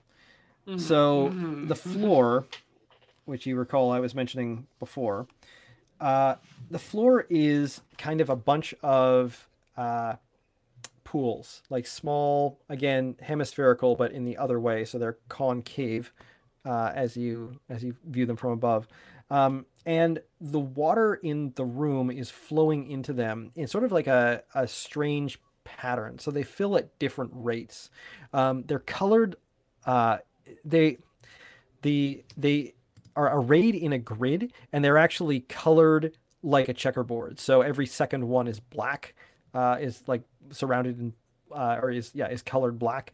So, and then in the next row ahead, every second one is black, but they're offset from each other by 1. So it is effectively a checkerboard of these bowls. The bowls slowly fill up. Every once in a while, a bowl fills up almost to the brim, and then it opens, and the water spills out. And where does it go? Who knows? So that is the other thing that is going on in this room of interesting note. This is new. Yeah, there's also nothing here that could possibly tear our heads off but by appearances. So that's good. So Clarabelle, I know you're good with languages. Are you so good with languages that if you look at a written language, does that count as encountering it for the purposes of study? Yes. Yes. Fantastic! I'm very curious about what this room is for. And if we pool our time, perhaps I could magic up someone's weapon. Oh, nice. Or defense. Now, one thing that Clarabelle also has an ability is the Secret Seeker. So I make a Wisdom or Intelligence save, and on a success, I investigate the room without spending an exploration turn. Right. I keep So I could forgetting that we have basically like investigate the room and what's around. Yeah, and I give you more information. Yeah. I think we should do that first. Yeah. All right. Sorry, so you were saying that in character. I should say it back. Yeah. That's a great idea. Just echo. all right. So why don't you go ahead and make that save for me, please? Where's my new character sheet? Okay. Ooh. That's a 2, so no. That was not a good ooh. All right. So that's okay. It just means that to investigate the room, you will need to you will not have sort of an intrinsic understanding of the room. To investigate it, you will actually need to like look around and whatnot. I'm curious how you're planning to move over these. How carefully you're going to be moving over this checkerboard as you do this. Oh, the checkerboard covers the entire floor. It covers the entire floor, except for the pedestal in the very center. This is. Oh, wait, I know how to do this. Haha! Friends, hop above my magic floating platform as I cast Hover. All right, on. We just latch on like. Yeah, I will use my Hover Pearl, which, casting that, charges L, which would be 4 for me right now. An object hovers frictionless 2 feet above the ground. It can hold L humanoids. Okay, L so this is an important distinction. Your level is actually, you can gain levels on each run, but your level resets to 1 at the end of each, or at the beginning of each run. So your level is actually different from your generation. You have never actually had level 2 characters. You have always had level 1 characters, but you are advancing with your generational abilities. No problem. Clarabelle, how'd you like to go over there on the platform? Sure thing, boss. All right, so you can hover Clarabelle around the room to give it a good old once over. I need to check on something quickly. I apologize. We can talk in character meanwhile. Where'd you learn to do that cool platform trick, Crank 4? I didn't. My grandmother did. Ah, cool. I get a lot of my stuff from my ancestors, too. Gives me an unfair advantage over other people who haven't inherited wealth. They're ours now. Yeah. Okay, so as Clarabelle looks around, you can, get a little bit more information. Near the equator of each of the clay spaces, there's a small hole in the clay that constantly burbles warm water. So water is just sort of like kind of pooling around it and like just sinking into the mud, essentially. And near the North Pole of the globe, so like directly above the pillar in the middle, are small holes in the clay that appear to be burbling water as well. And if you hover all the way up there, you can see that they're burbling cold water. So that is what you're finding there. The pedestal is as I described it. It has some writing on it that you cannot read as of yet. But if you want to spend some time, you can probably figure out how to read it. Mm-hmm. As you're doing that investigation, for which I assume Crankor is concentrating on keeping Clarabelle levitated, out of the a door on the other side of the room come some more fish people. There are 8 of them, in fact, who kind of come up to the doorway and huddle around it a little bit and look quite surprised to see you there doing your thing.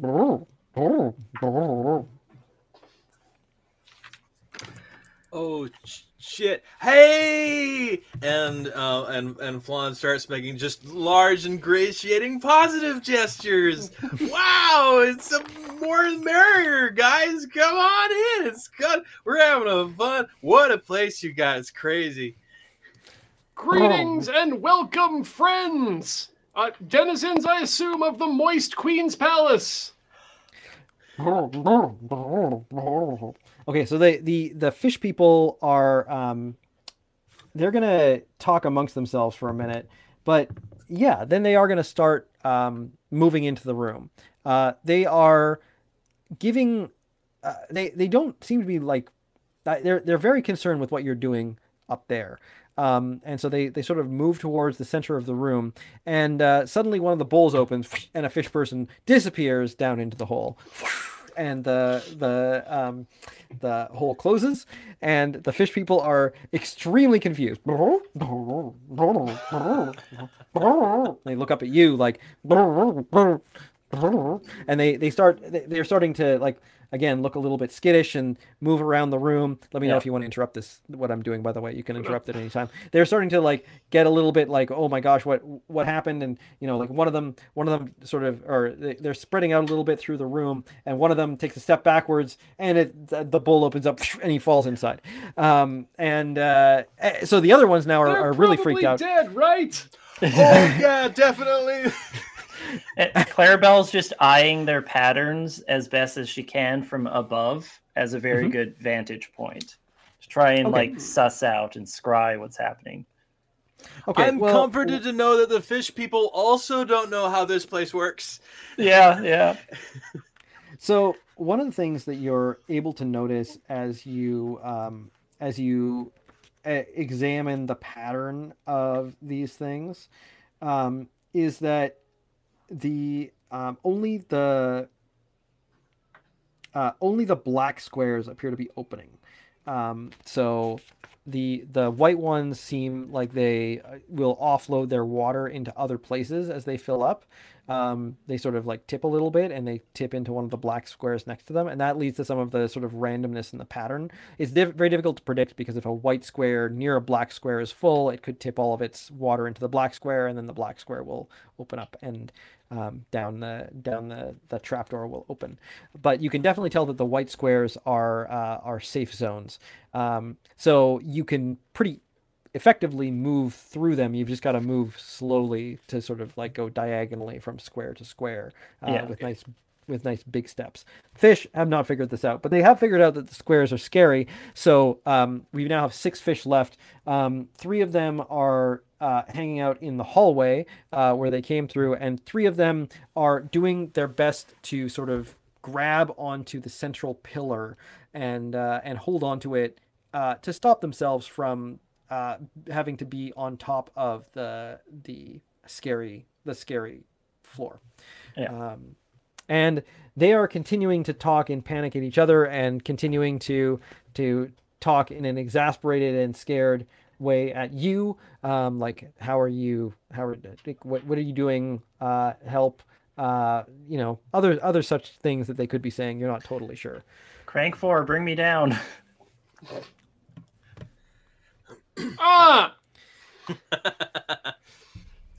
That should release the gas that will bring you down slowly, I must specify, and not just turn off the platform. Okay, good. Good to know. Okay, so you bring Clarabelle down, and the fish are actually this time kind of interested in communicating, it seems, but not doing a very good job of it. Yeah. Should we save them so that they help us?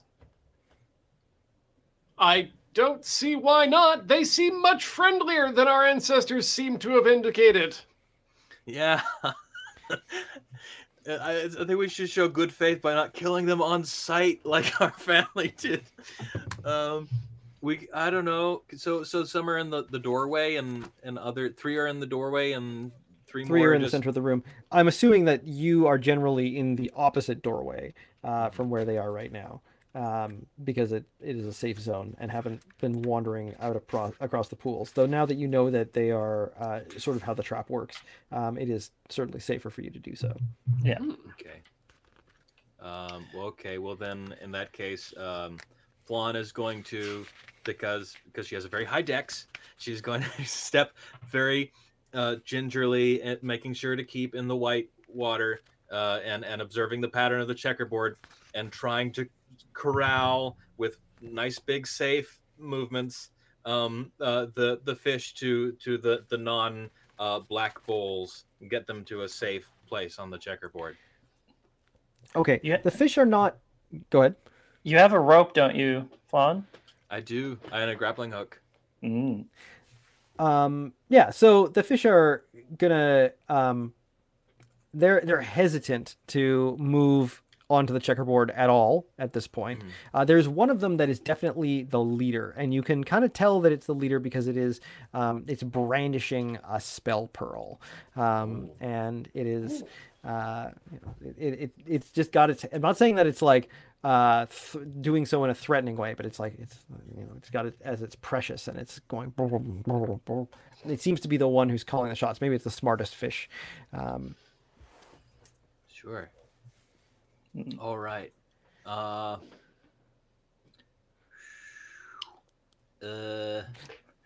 very interested in that pedestal in the middle, personally, but if we need to learn from some fish what to do here, this might be a good time to try some impromptu conversations.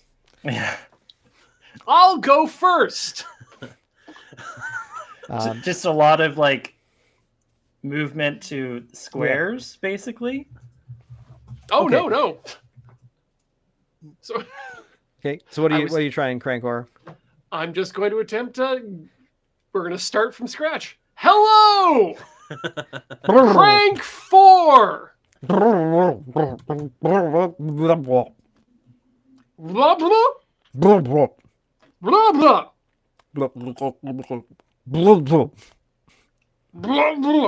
blah. It rolls its fishy eyes at you. Yeah. Flan, Clarabelle. Close enough.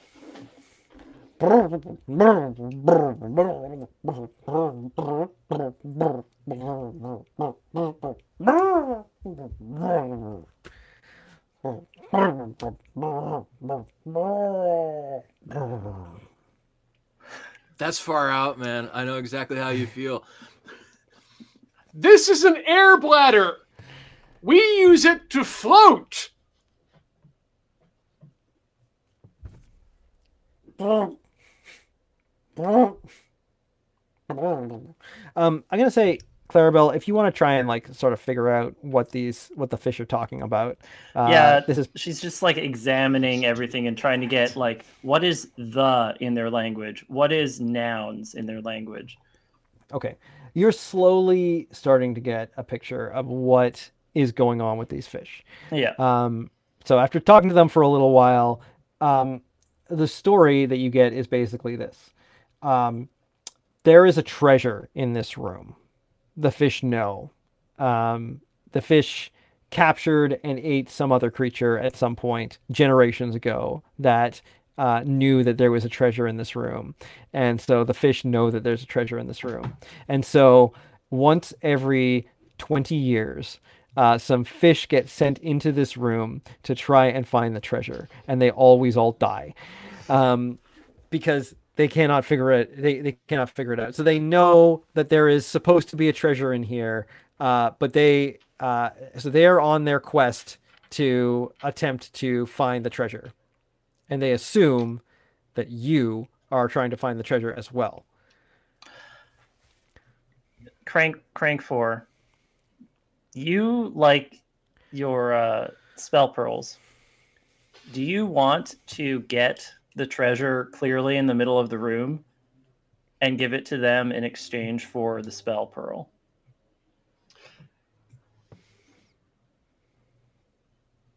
Can you communicate that well enough to them so that they know what we're actually doing? And B, why don't we just give them the treasure in exchange for them telling their families for generations that we and our families are really, really great? That sounds good. I like that.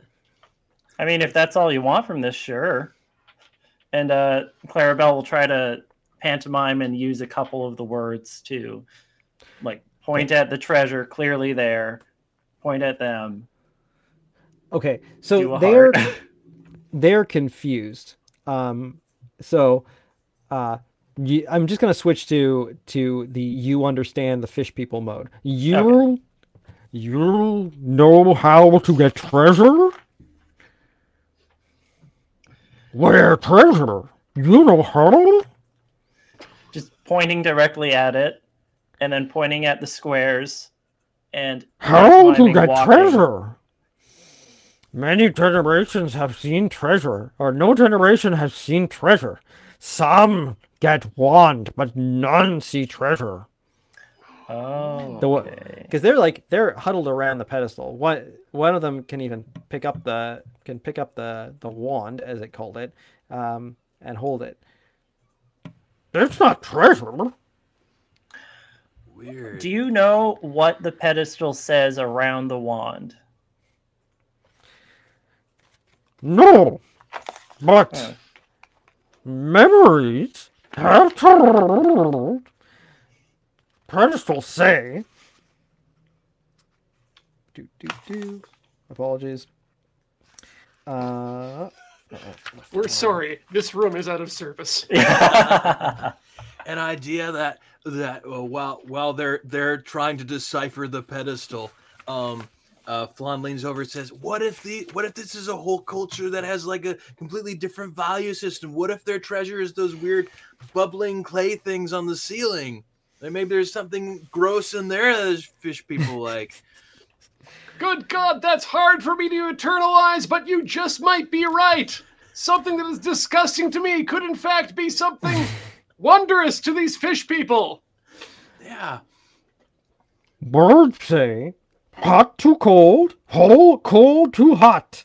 Never stop, never stop. If do, we all drop. Hot to cold, So hot to don't- cold, never stop, never stop. There was cold bubbling water at these clay things. If I wrote that down correctly, there was something with. Maybe there's something. So in that. there's cold bubbling water at the North Pole, Okay. and then there's hot water coming out of the center of each of the ocean bits of the map, which are essentially like big mud puddle things. Yeah. So we have to cycle hot to cold and then cold to hot and keep the cycle going. And if it's interrupted, then the floor opens. Perhaps that's my interpretation of it. Yeah. Woof. Does the wand do anything? The fish waves it around. It does this.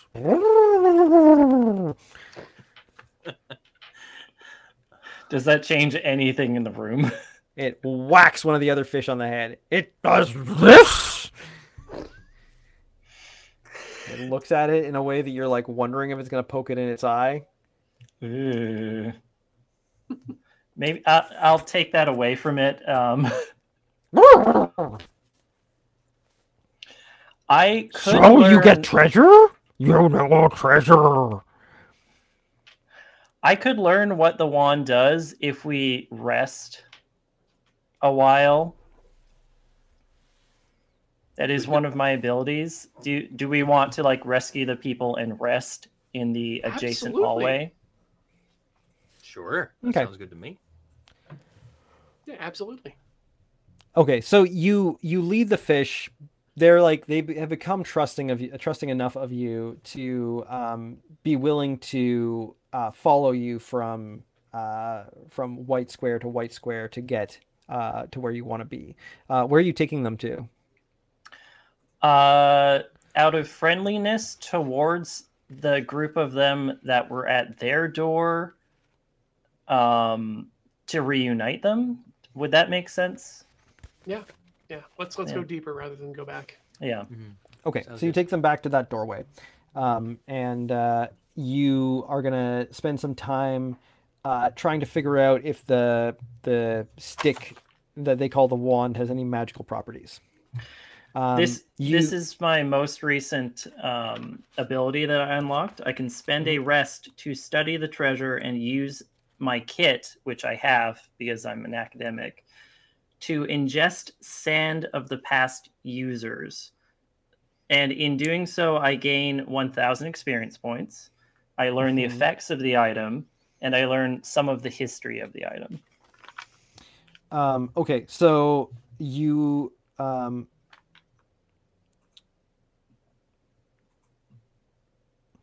interesting. So you start to use this ability, and you realize pretty quickly that this is not a magical treasure, and it doesn't bear any sort of interesting memories from its past users. It actually is literally just a stylus. Oh, nice. It's the thing that wrote down the inscription, maybe? Or could be used Possibly. on the map. Yes, absolutely that. We need to draw channels from the hot to wherever. We need to mix things. And if the continents are just, if the oceans are just bubbling clay, if we can draw lines in the clay enough that the water from the bubbling can follow the channel down to wherever we need to mix or wherever we want it to mix. Hopefully that will work. Yeah. Worth a shot. How are you going to get up around the top of this room now? At this point, it's a very good question because that hover charm is not going to work anymore. Well, we did a rest. Sorry. No, you're right. We did take a rest. So yes. So if you're gonna actually, I gave that one to you as a freebie because you didn't need to take a full rest to discover the magical properties of it. It's just it's actually not magical. It's not a treasure in that sense. But if you want to take a rest to recharge, you can do that. That just means that you run the chance of having an encounter as well. Yeah. Right. Is there anything in the map room that looks like I could toss my grappling hook up there? Probably not. But if I want to say that if one of you stood on top of the pedestal and another person stood on that person's shoulders, and you used a spear, you could probably reach the edges of the room that are inaccessible by using a spear or something from the ground. And the stylus we have definitely established is non-magical and therefore is not essential to the drawing surface or process. Groovy. Okay. Anyway, I have just got this dagger thing. Does anybody have a spear or something? Or maybe the stylus is long enough to do it on its own? I don't know.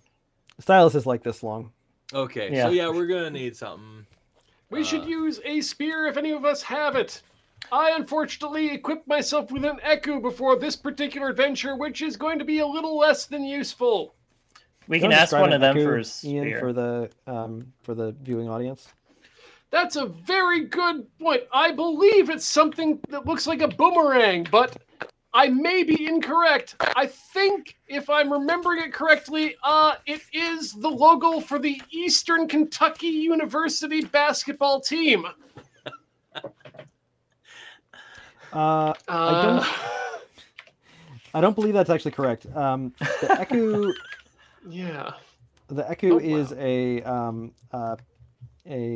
item that is unique to the setting. Or this setting. I'm actually not sure if it is unique to the setting, but it is definitely associated with the setting. And I'm trying to find the description of it. Oh wow! It looks like it's like an ore type thing. It's basically Yeah, that's basically it. It's like a big ore-shaped sort of sword spear thing, but looks not unlike a shovel. I think that this sailor has an Eku. That's the illustration. That was the picture I was looking at there. Yeah. Huh. Nice. That seems pretty long. This sort of spear length. And also, that okay. You know what? That's gonna do it. Okay.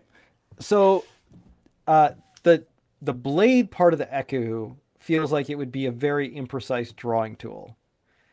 So, be that on your head. Also, it's quite heavy. Like the blade part is definitely the heavy part of the Eku.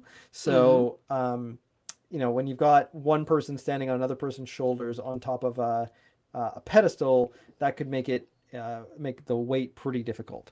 I would say that any attempt to draw with this at a distance of like whatever 10 feet or whatnot is going to suffer some pretty rough disadvantage. And if you were to maybe not do a very good job of it, you might topple and find yourself.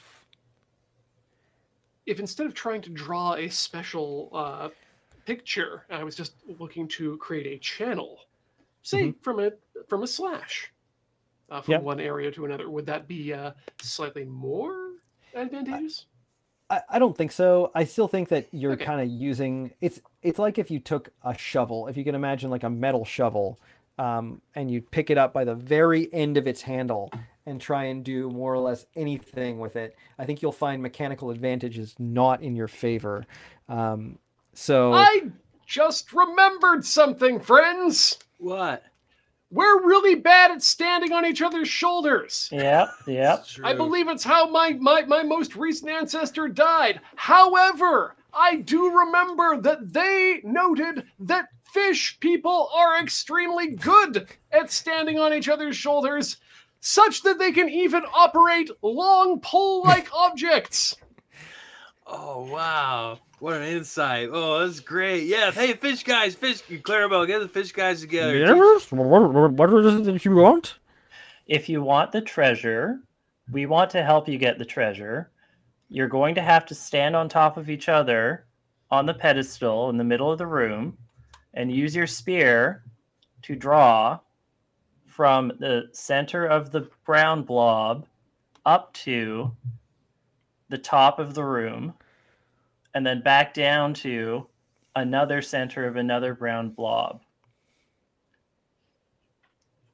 And I kind of like pantomime around the room, like from there to there to there.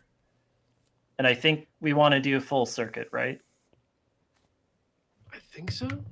From the hot spot to the cold spot, and then back again. This seems like a bad idea. That's all we got, man. You know what? I'm looking to find out why. We should get a ladder. That's a much better idea. Please do. We can go back to the village, and we will get ladder there. Great. Thank you. Great. Should we come with you? Oh. Yes. Fantastic. Looking at your weapons and stuff. Yeah. They want you to come with them. All right. Well, they'll take you into the next room, the room they came from. It's the fish camp, right? No. This is a different room. This is a room that you remember again from previous delves. It's the tube. There are a bunch of sheets of seaweed hanging down in orderly lines from a lot of different spots, and moving among them are 3 big hermit crabs that are moving along sideways and occasionally picking up a slug from among the seaweed and looking at it and then putting it back, just checking on things. Marvelous. Hey, I've always wondered what they're doing with this seaweed. We're making slugs. They make slugs. Lots of slugs. And they sell slugs for sand. Ah! This is a shop. Do any of us have sand? I have sand. My mother got a handful of fish sand from the last time she came down here and nearly died. and I have it in a little pouch. Look, it's grody. Can we buy a slug? I want to figure out what one of these slugs does. Well, the crabs are certainly interested in talking to you. The fish are trying to like pull you into down to the south toward another room, but the certainly a crab is interested in coming up and clicking at you and whatnot, and taking a slug off the seaweed and showing you its various features. It is a sky blue slug with dark blue stripes. The crab uses its pincer to pet it a little bit and mimes like putting it into its mouth, and then closes its eyes and goes down toward the ground. And gestures and clicks and holds out a pincer. Well, then Flan is going to go, hey, fish people, are you picking up what this crab man is putting down? Is this what's this slug maybe puts people to sleep? Am I getting that right? Maybe slug is scary. Makes people close eyes and cower. Oh, cool! I quite like that. Yes, good deal. And I hand a little tiny little bag of sand to the crab person. The crab person takes the sand on its pincer and it sort of weighs it, and then it passes it back to you, and it's sort of like. And then kind of like, it's got the slug back on the seaweed and it's kind of like gesturing to you.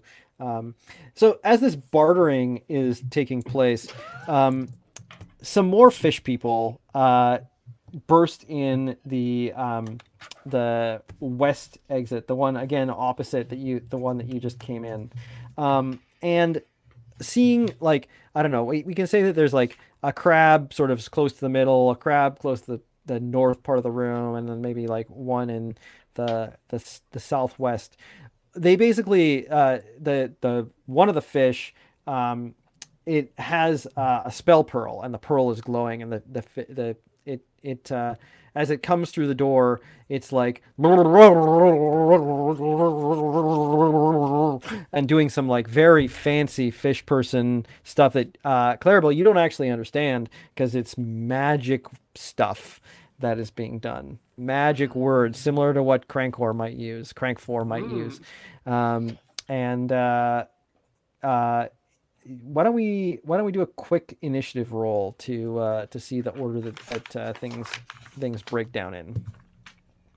Who's got it? I think I can't remember. Clarabelle, you go ahead. Sure. 5. Okay. So you go first. There's a group of 8 fish bursting into one of the other exits of the room and casting some sort of spell. Do you want to just run off with the other fish where they were headed instead of fighting? We should follow the fish that we're with, I think. Okay. That's my opinion. So we should abscond from this situation? I'd rather do that than fight right now. But Yeah. Andy, I'm down with that. I say to the crab man, "Too rich for my blood. See you next lifetime," and then head out with you guys. All right. So as you're starting to move out, the spell goes off, and it basically creates a big wall of ice that cuts the crabs off from about a third of the room.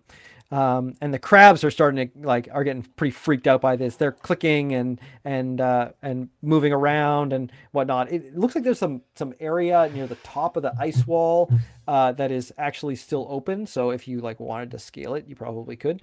But yeah, they create this big ice wall that cuts the crabs off from a significant amount of the seaweed again in like a third of the room around the door. And the fish that you are with are quite happy to take you south into the next room. The crabs are freaking out though. They're all running up to the wall, and they're starting to try and hit the wall and break it down and squash the daring heist that is taking place. seems like the internal politics of this particular, I want to say, palace are much more complicated than any of our ancestors gave thought to. Personally, go ahead. No, Sorry, you go ahead. Voiced my head. No, you go ahead, please.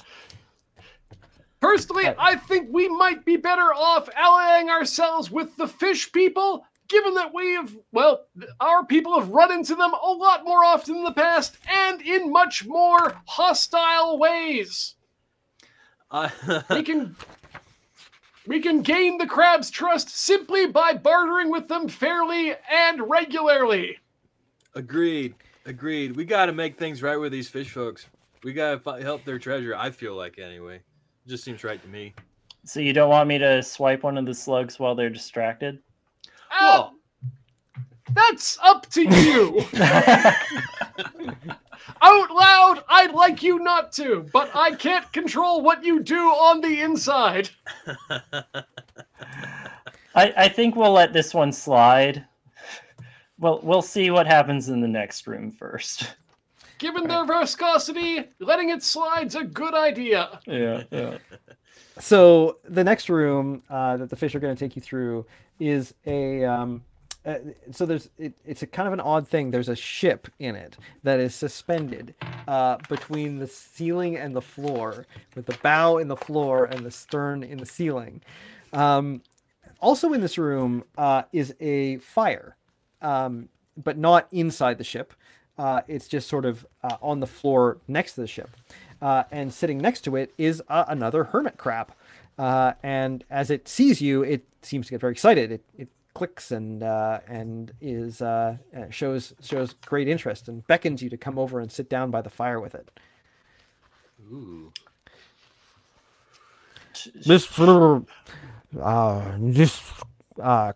Your seller likes to sell things. We keep going. Oh, can we make a small pit stop though? Like just for a little bit? Can we talk to this cool crab friend and maybe buy something off him and then maybe look around the room for a bit more? Do you have time? Are you in a schedule? Is this convenient? We get ladder. Okay. What if we'll wait here and then you get the ladder and we'll just wait out for you here. We'll talk to this cool crab buddy for a bit. We'll wait for you. We won't go anywhere.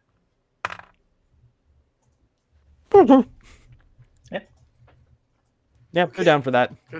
Excellent. Well, happy trails, fish friends. And they keep going south. All right, good to know. That is the only other exit from this room. Okay. So the crab is anxious to have you come sit down at the fire, and it is going to reach into. It's got a little bit of a bag with it, and it's going to reach in there and it's going to pull some stuff out. It's got it pulls out some dried fish, some salty dried fish. That looks like, something that land people might want to eat. It has a couple of rolled up pieces of kelp, like sort of flat seaweed that have been rolled up, and it's like and it's like trying to gesture something, but it seems like very abstract. Are these like scrolls? That's my interpretation. That's what I'm thinking. Yeah. It's quite the sales crab, so it will actually put one down and use the sides of its pincers to unroll one so that you can see that it is in fact covered with magical text. And can I see what any of these scrolls are for? I don't recall if an academic can just know, or if it requires some time to figure it out. Academic needs to take a rest to learn what a slug or a scroll does. Okay. Well, the crab will gesture to you that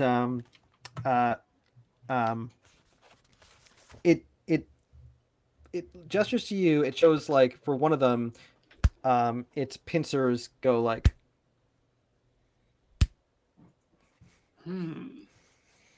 And for the other one, it is it takes a one of the it takes a stick and like pushes one of the rocks from the fire around a little bit. So one of them might be pulling stuff together, and the other one might be, I don't know, fireball. I'm also thinking one of them might be a bind. One of them might be one of them might be bind. One of them might be push things at a remote distance. Okay. If I may motion at the crab, I point at the scroll, which he gestured to and then worked with the fire with, and I don't know. I look at I try to find a rock that is cold on the ground, and push that with my own finger and say, It does some like clicking and gesturing, but it doesn't seem to be like, the kind of aggressive or sudden clicking or gesturing that might indicate no. Okay. It's like a yeah, sure kind of thing. Yeah, maybe. Yeah. Academic, So yeah. something That seems like that might be it. Yeah. So that feels like that might just be a psychokinesis. I don't know if this is if this is what we want from this room. I'd like to point at the ship. It sort of like it shrugs. Yeah, and point at what it's giving. Point at the ship. Question mark. Okay. It seems the ship may remain unmolested. Our treasure may yet be inside. Excellent. Does anyone want anything from this particular crab friend? Not for You're me. the scroll guy. Sorry. I'm all right. I could totally give you some sand. You can get me back later. I'll show him with the sand I've got and ask. It seems to be Indicators. such a pardon me. It again, like, it sort of has the same reaction the other crab did. It's like, this does not seem to be heavy enough. And then it pulls out a larger bag of sand from its own bag and is like, Oh, conversion rate's got us again. Next time. I make a sad face, as close to a sad crab face as I can. Yeah. So Actually, so no, yeah. no, sorry, wait. Before I do that, I will actually, Flan, do you mind actually if I use your sand as a bartering chip? Oh, please do. And I hand it over quite nicely. And I'll counter offer. It still seems to be unimpressed by the size of the sandbag. Okay, well, it can go pound sand. But Alright. the crab is happy to let you just hang out. It's got its little camp, and yeah, That's cool. that is that. Alright. Let's try to get in this ship and get the treasure inside. Let's do it upright. I'm sort of looking at the time, and I'm like, yeah, we don't have a lot of time left, so if you want to do the ship, you should do the ship. Let's do the ship. Yeah, you can climb up. You can climb up inside the ship. And this ship does not have a treasure box in it. I apologize. It does have a body at the bottom of it. There is a body upside down inside the ship. It looks like it might be dressed in sailing. It's this sort of sailing outfit, the outfit of a sailor. You can tell it's a sailor by the eku, but you can't because the sailor does not have an eku, or this particular sailor does not have an eku. But it is someone who is dressed in sailing clothes, and is just sort of flopped down at the I guess near the prow of the under part of the ship. You know what happens next. There's no sand. Oh, It's already been desanded, I'm afraid. Oh, but we should totally loot this dead body. We should shake a skull above my mouth trying to get sand of it. Ew. Good to the The last ship is- drop. Yeah, the ship is there's like all sorts of like other random detritus and barrels and other rubble and whatnot that's in the bottom of the ship or the front of the ship. It's all sort of like collected there, but the body is sort of sitting prominently on top. So you can also like dig around in it if you want to. Yeah. You can loot the body for sure. The sailor has a fishing rod that and some tackle. So in theory, if you were to want to try and catch some of the fish that you see swimming through the little channels and whatnot over the time that you're resting, someone can take that fishing rod. It also has a pouch with a couple of jars in it, and each of the jars contains a slug. One of them is green with black stripes, and one of them is violet with red serrata. I think I will take both of the slugs. There's 2. Yeah. And green. All right. And I will examine those later. You know what? I'm going to ditch one of my rations for the fishing kit. Okay. You're going to teach yourself how to fish? I'll eat forever! Marvelous. Is there anything else digging around in here? Just sort of pawing through, just lifting up the corpse indelicately and rifling underneath it. So do you want to take like a full turn to actually search, or do you want to? Is this just like a cursory? I'm kicking some stuff around and seeing if I spot anything. We gotta wait for these fish people. I feel like taking the turn. Yeah. Okay. So you don't actually find anything in terms of like treasure or gear or anything in the bottom of the ship. There's some like old disused cannonballs in like odd shapes. There's some bits of metal that might be salvageable and whatnot. You do find a giant clam shell that is stuck like inside the ship at like just kind of stuck to the side. It's like, I don't know, it's a big clam shell, like, like a couple feet across. So you do find that. You also find what appears to be a trap door in the ground. So not in the ship, but like where the ship is sunken into the floor, there is a trap door in the floor. Ooh. It's good to know. I mean, the Deep Queen was supposed to be downwards in some capacity. Maybe this would be a good way to the next level of this place. It would be irresponsible of us to leave that door unopened. Meanwhile, outside the ship, you hear there's a commotion of some sort going on, but you are inside the ship, so you can't really hear exactly what. There's some loud screeching that sounds almost simian. Some sort of monkey noises, and you hear definitely some like something's going on, and then like there's a big like something slams into the side. Something slams into the side of the boat, and everything shakes and moves around a little bit. You hear some clicking. It sounds like the crab is moving around a little bit. Something's going on out there. Doesn't sound like something we want to be part of. Oh, that sounds dangerous. We should take a peek, though. Yeah. We should at least take a peek. Who's the sneakiest person here? I'm sneaky. I have a dex of 5. Bonus 5. You are absolutely the sneakiest person alive right now. Can I do a sneak, Game Master? Yeah, absolutely. You can make a dexterity check to sneak as you like climb back up and take a peek out of the whatever part of the boat is open at the top. The other two of you going to do anything?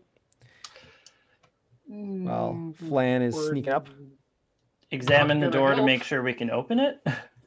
It looks like you can probably open it. Okay. I mean, it's movable.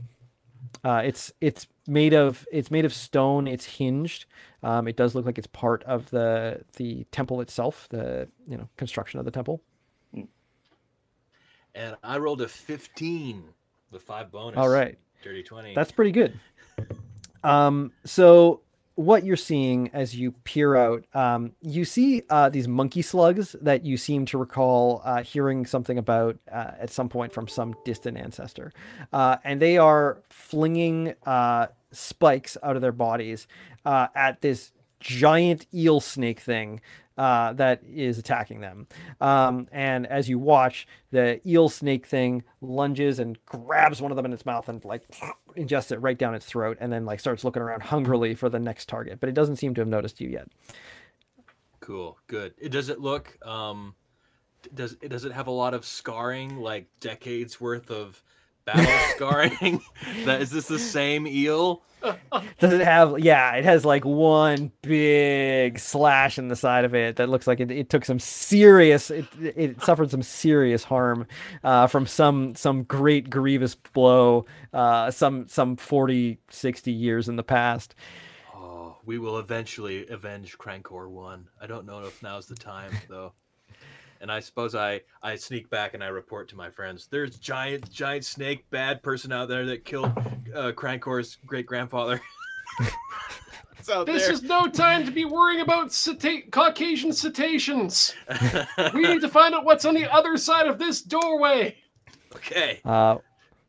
So what's on the other side of the doorway is a chimney with a ladder going down. Let's go. That's what I think. Yep. All right, you climb down the ladder, and that is going to take you to the next level. But first, you are going to each gain 600 experience points. Holy moly. As you head down to the next level. So you need 1,000 experience points to gain a level. So you are not you're not leveling up at this point, but you have gained XP. All right. Lovely. And yeah, you have found, it seems, a passageway down to the next level of the dungeon. Very cool. Which seems like a good place to leave things, because I guess we were actually supposed to leave things a little earlier so that we could do all the sign-off stuff. So now seems like a good time to wrap it up and do that sign-off stuff, and see all of you for some more gaming, hopefully next week.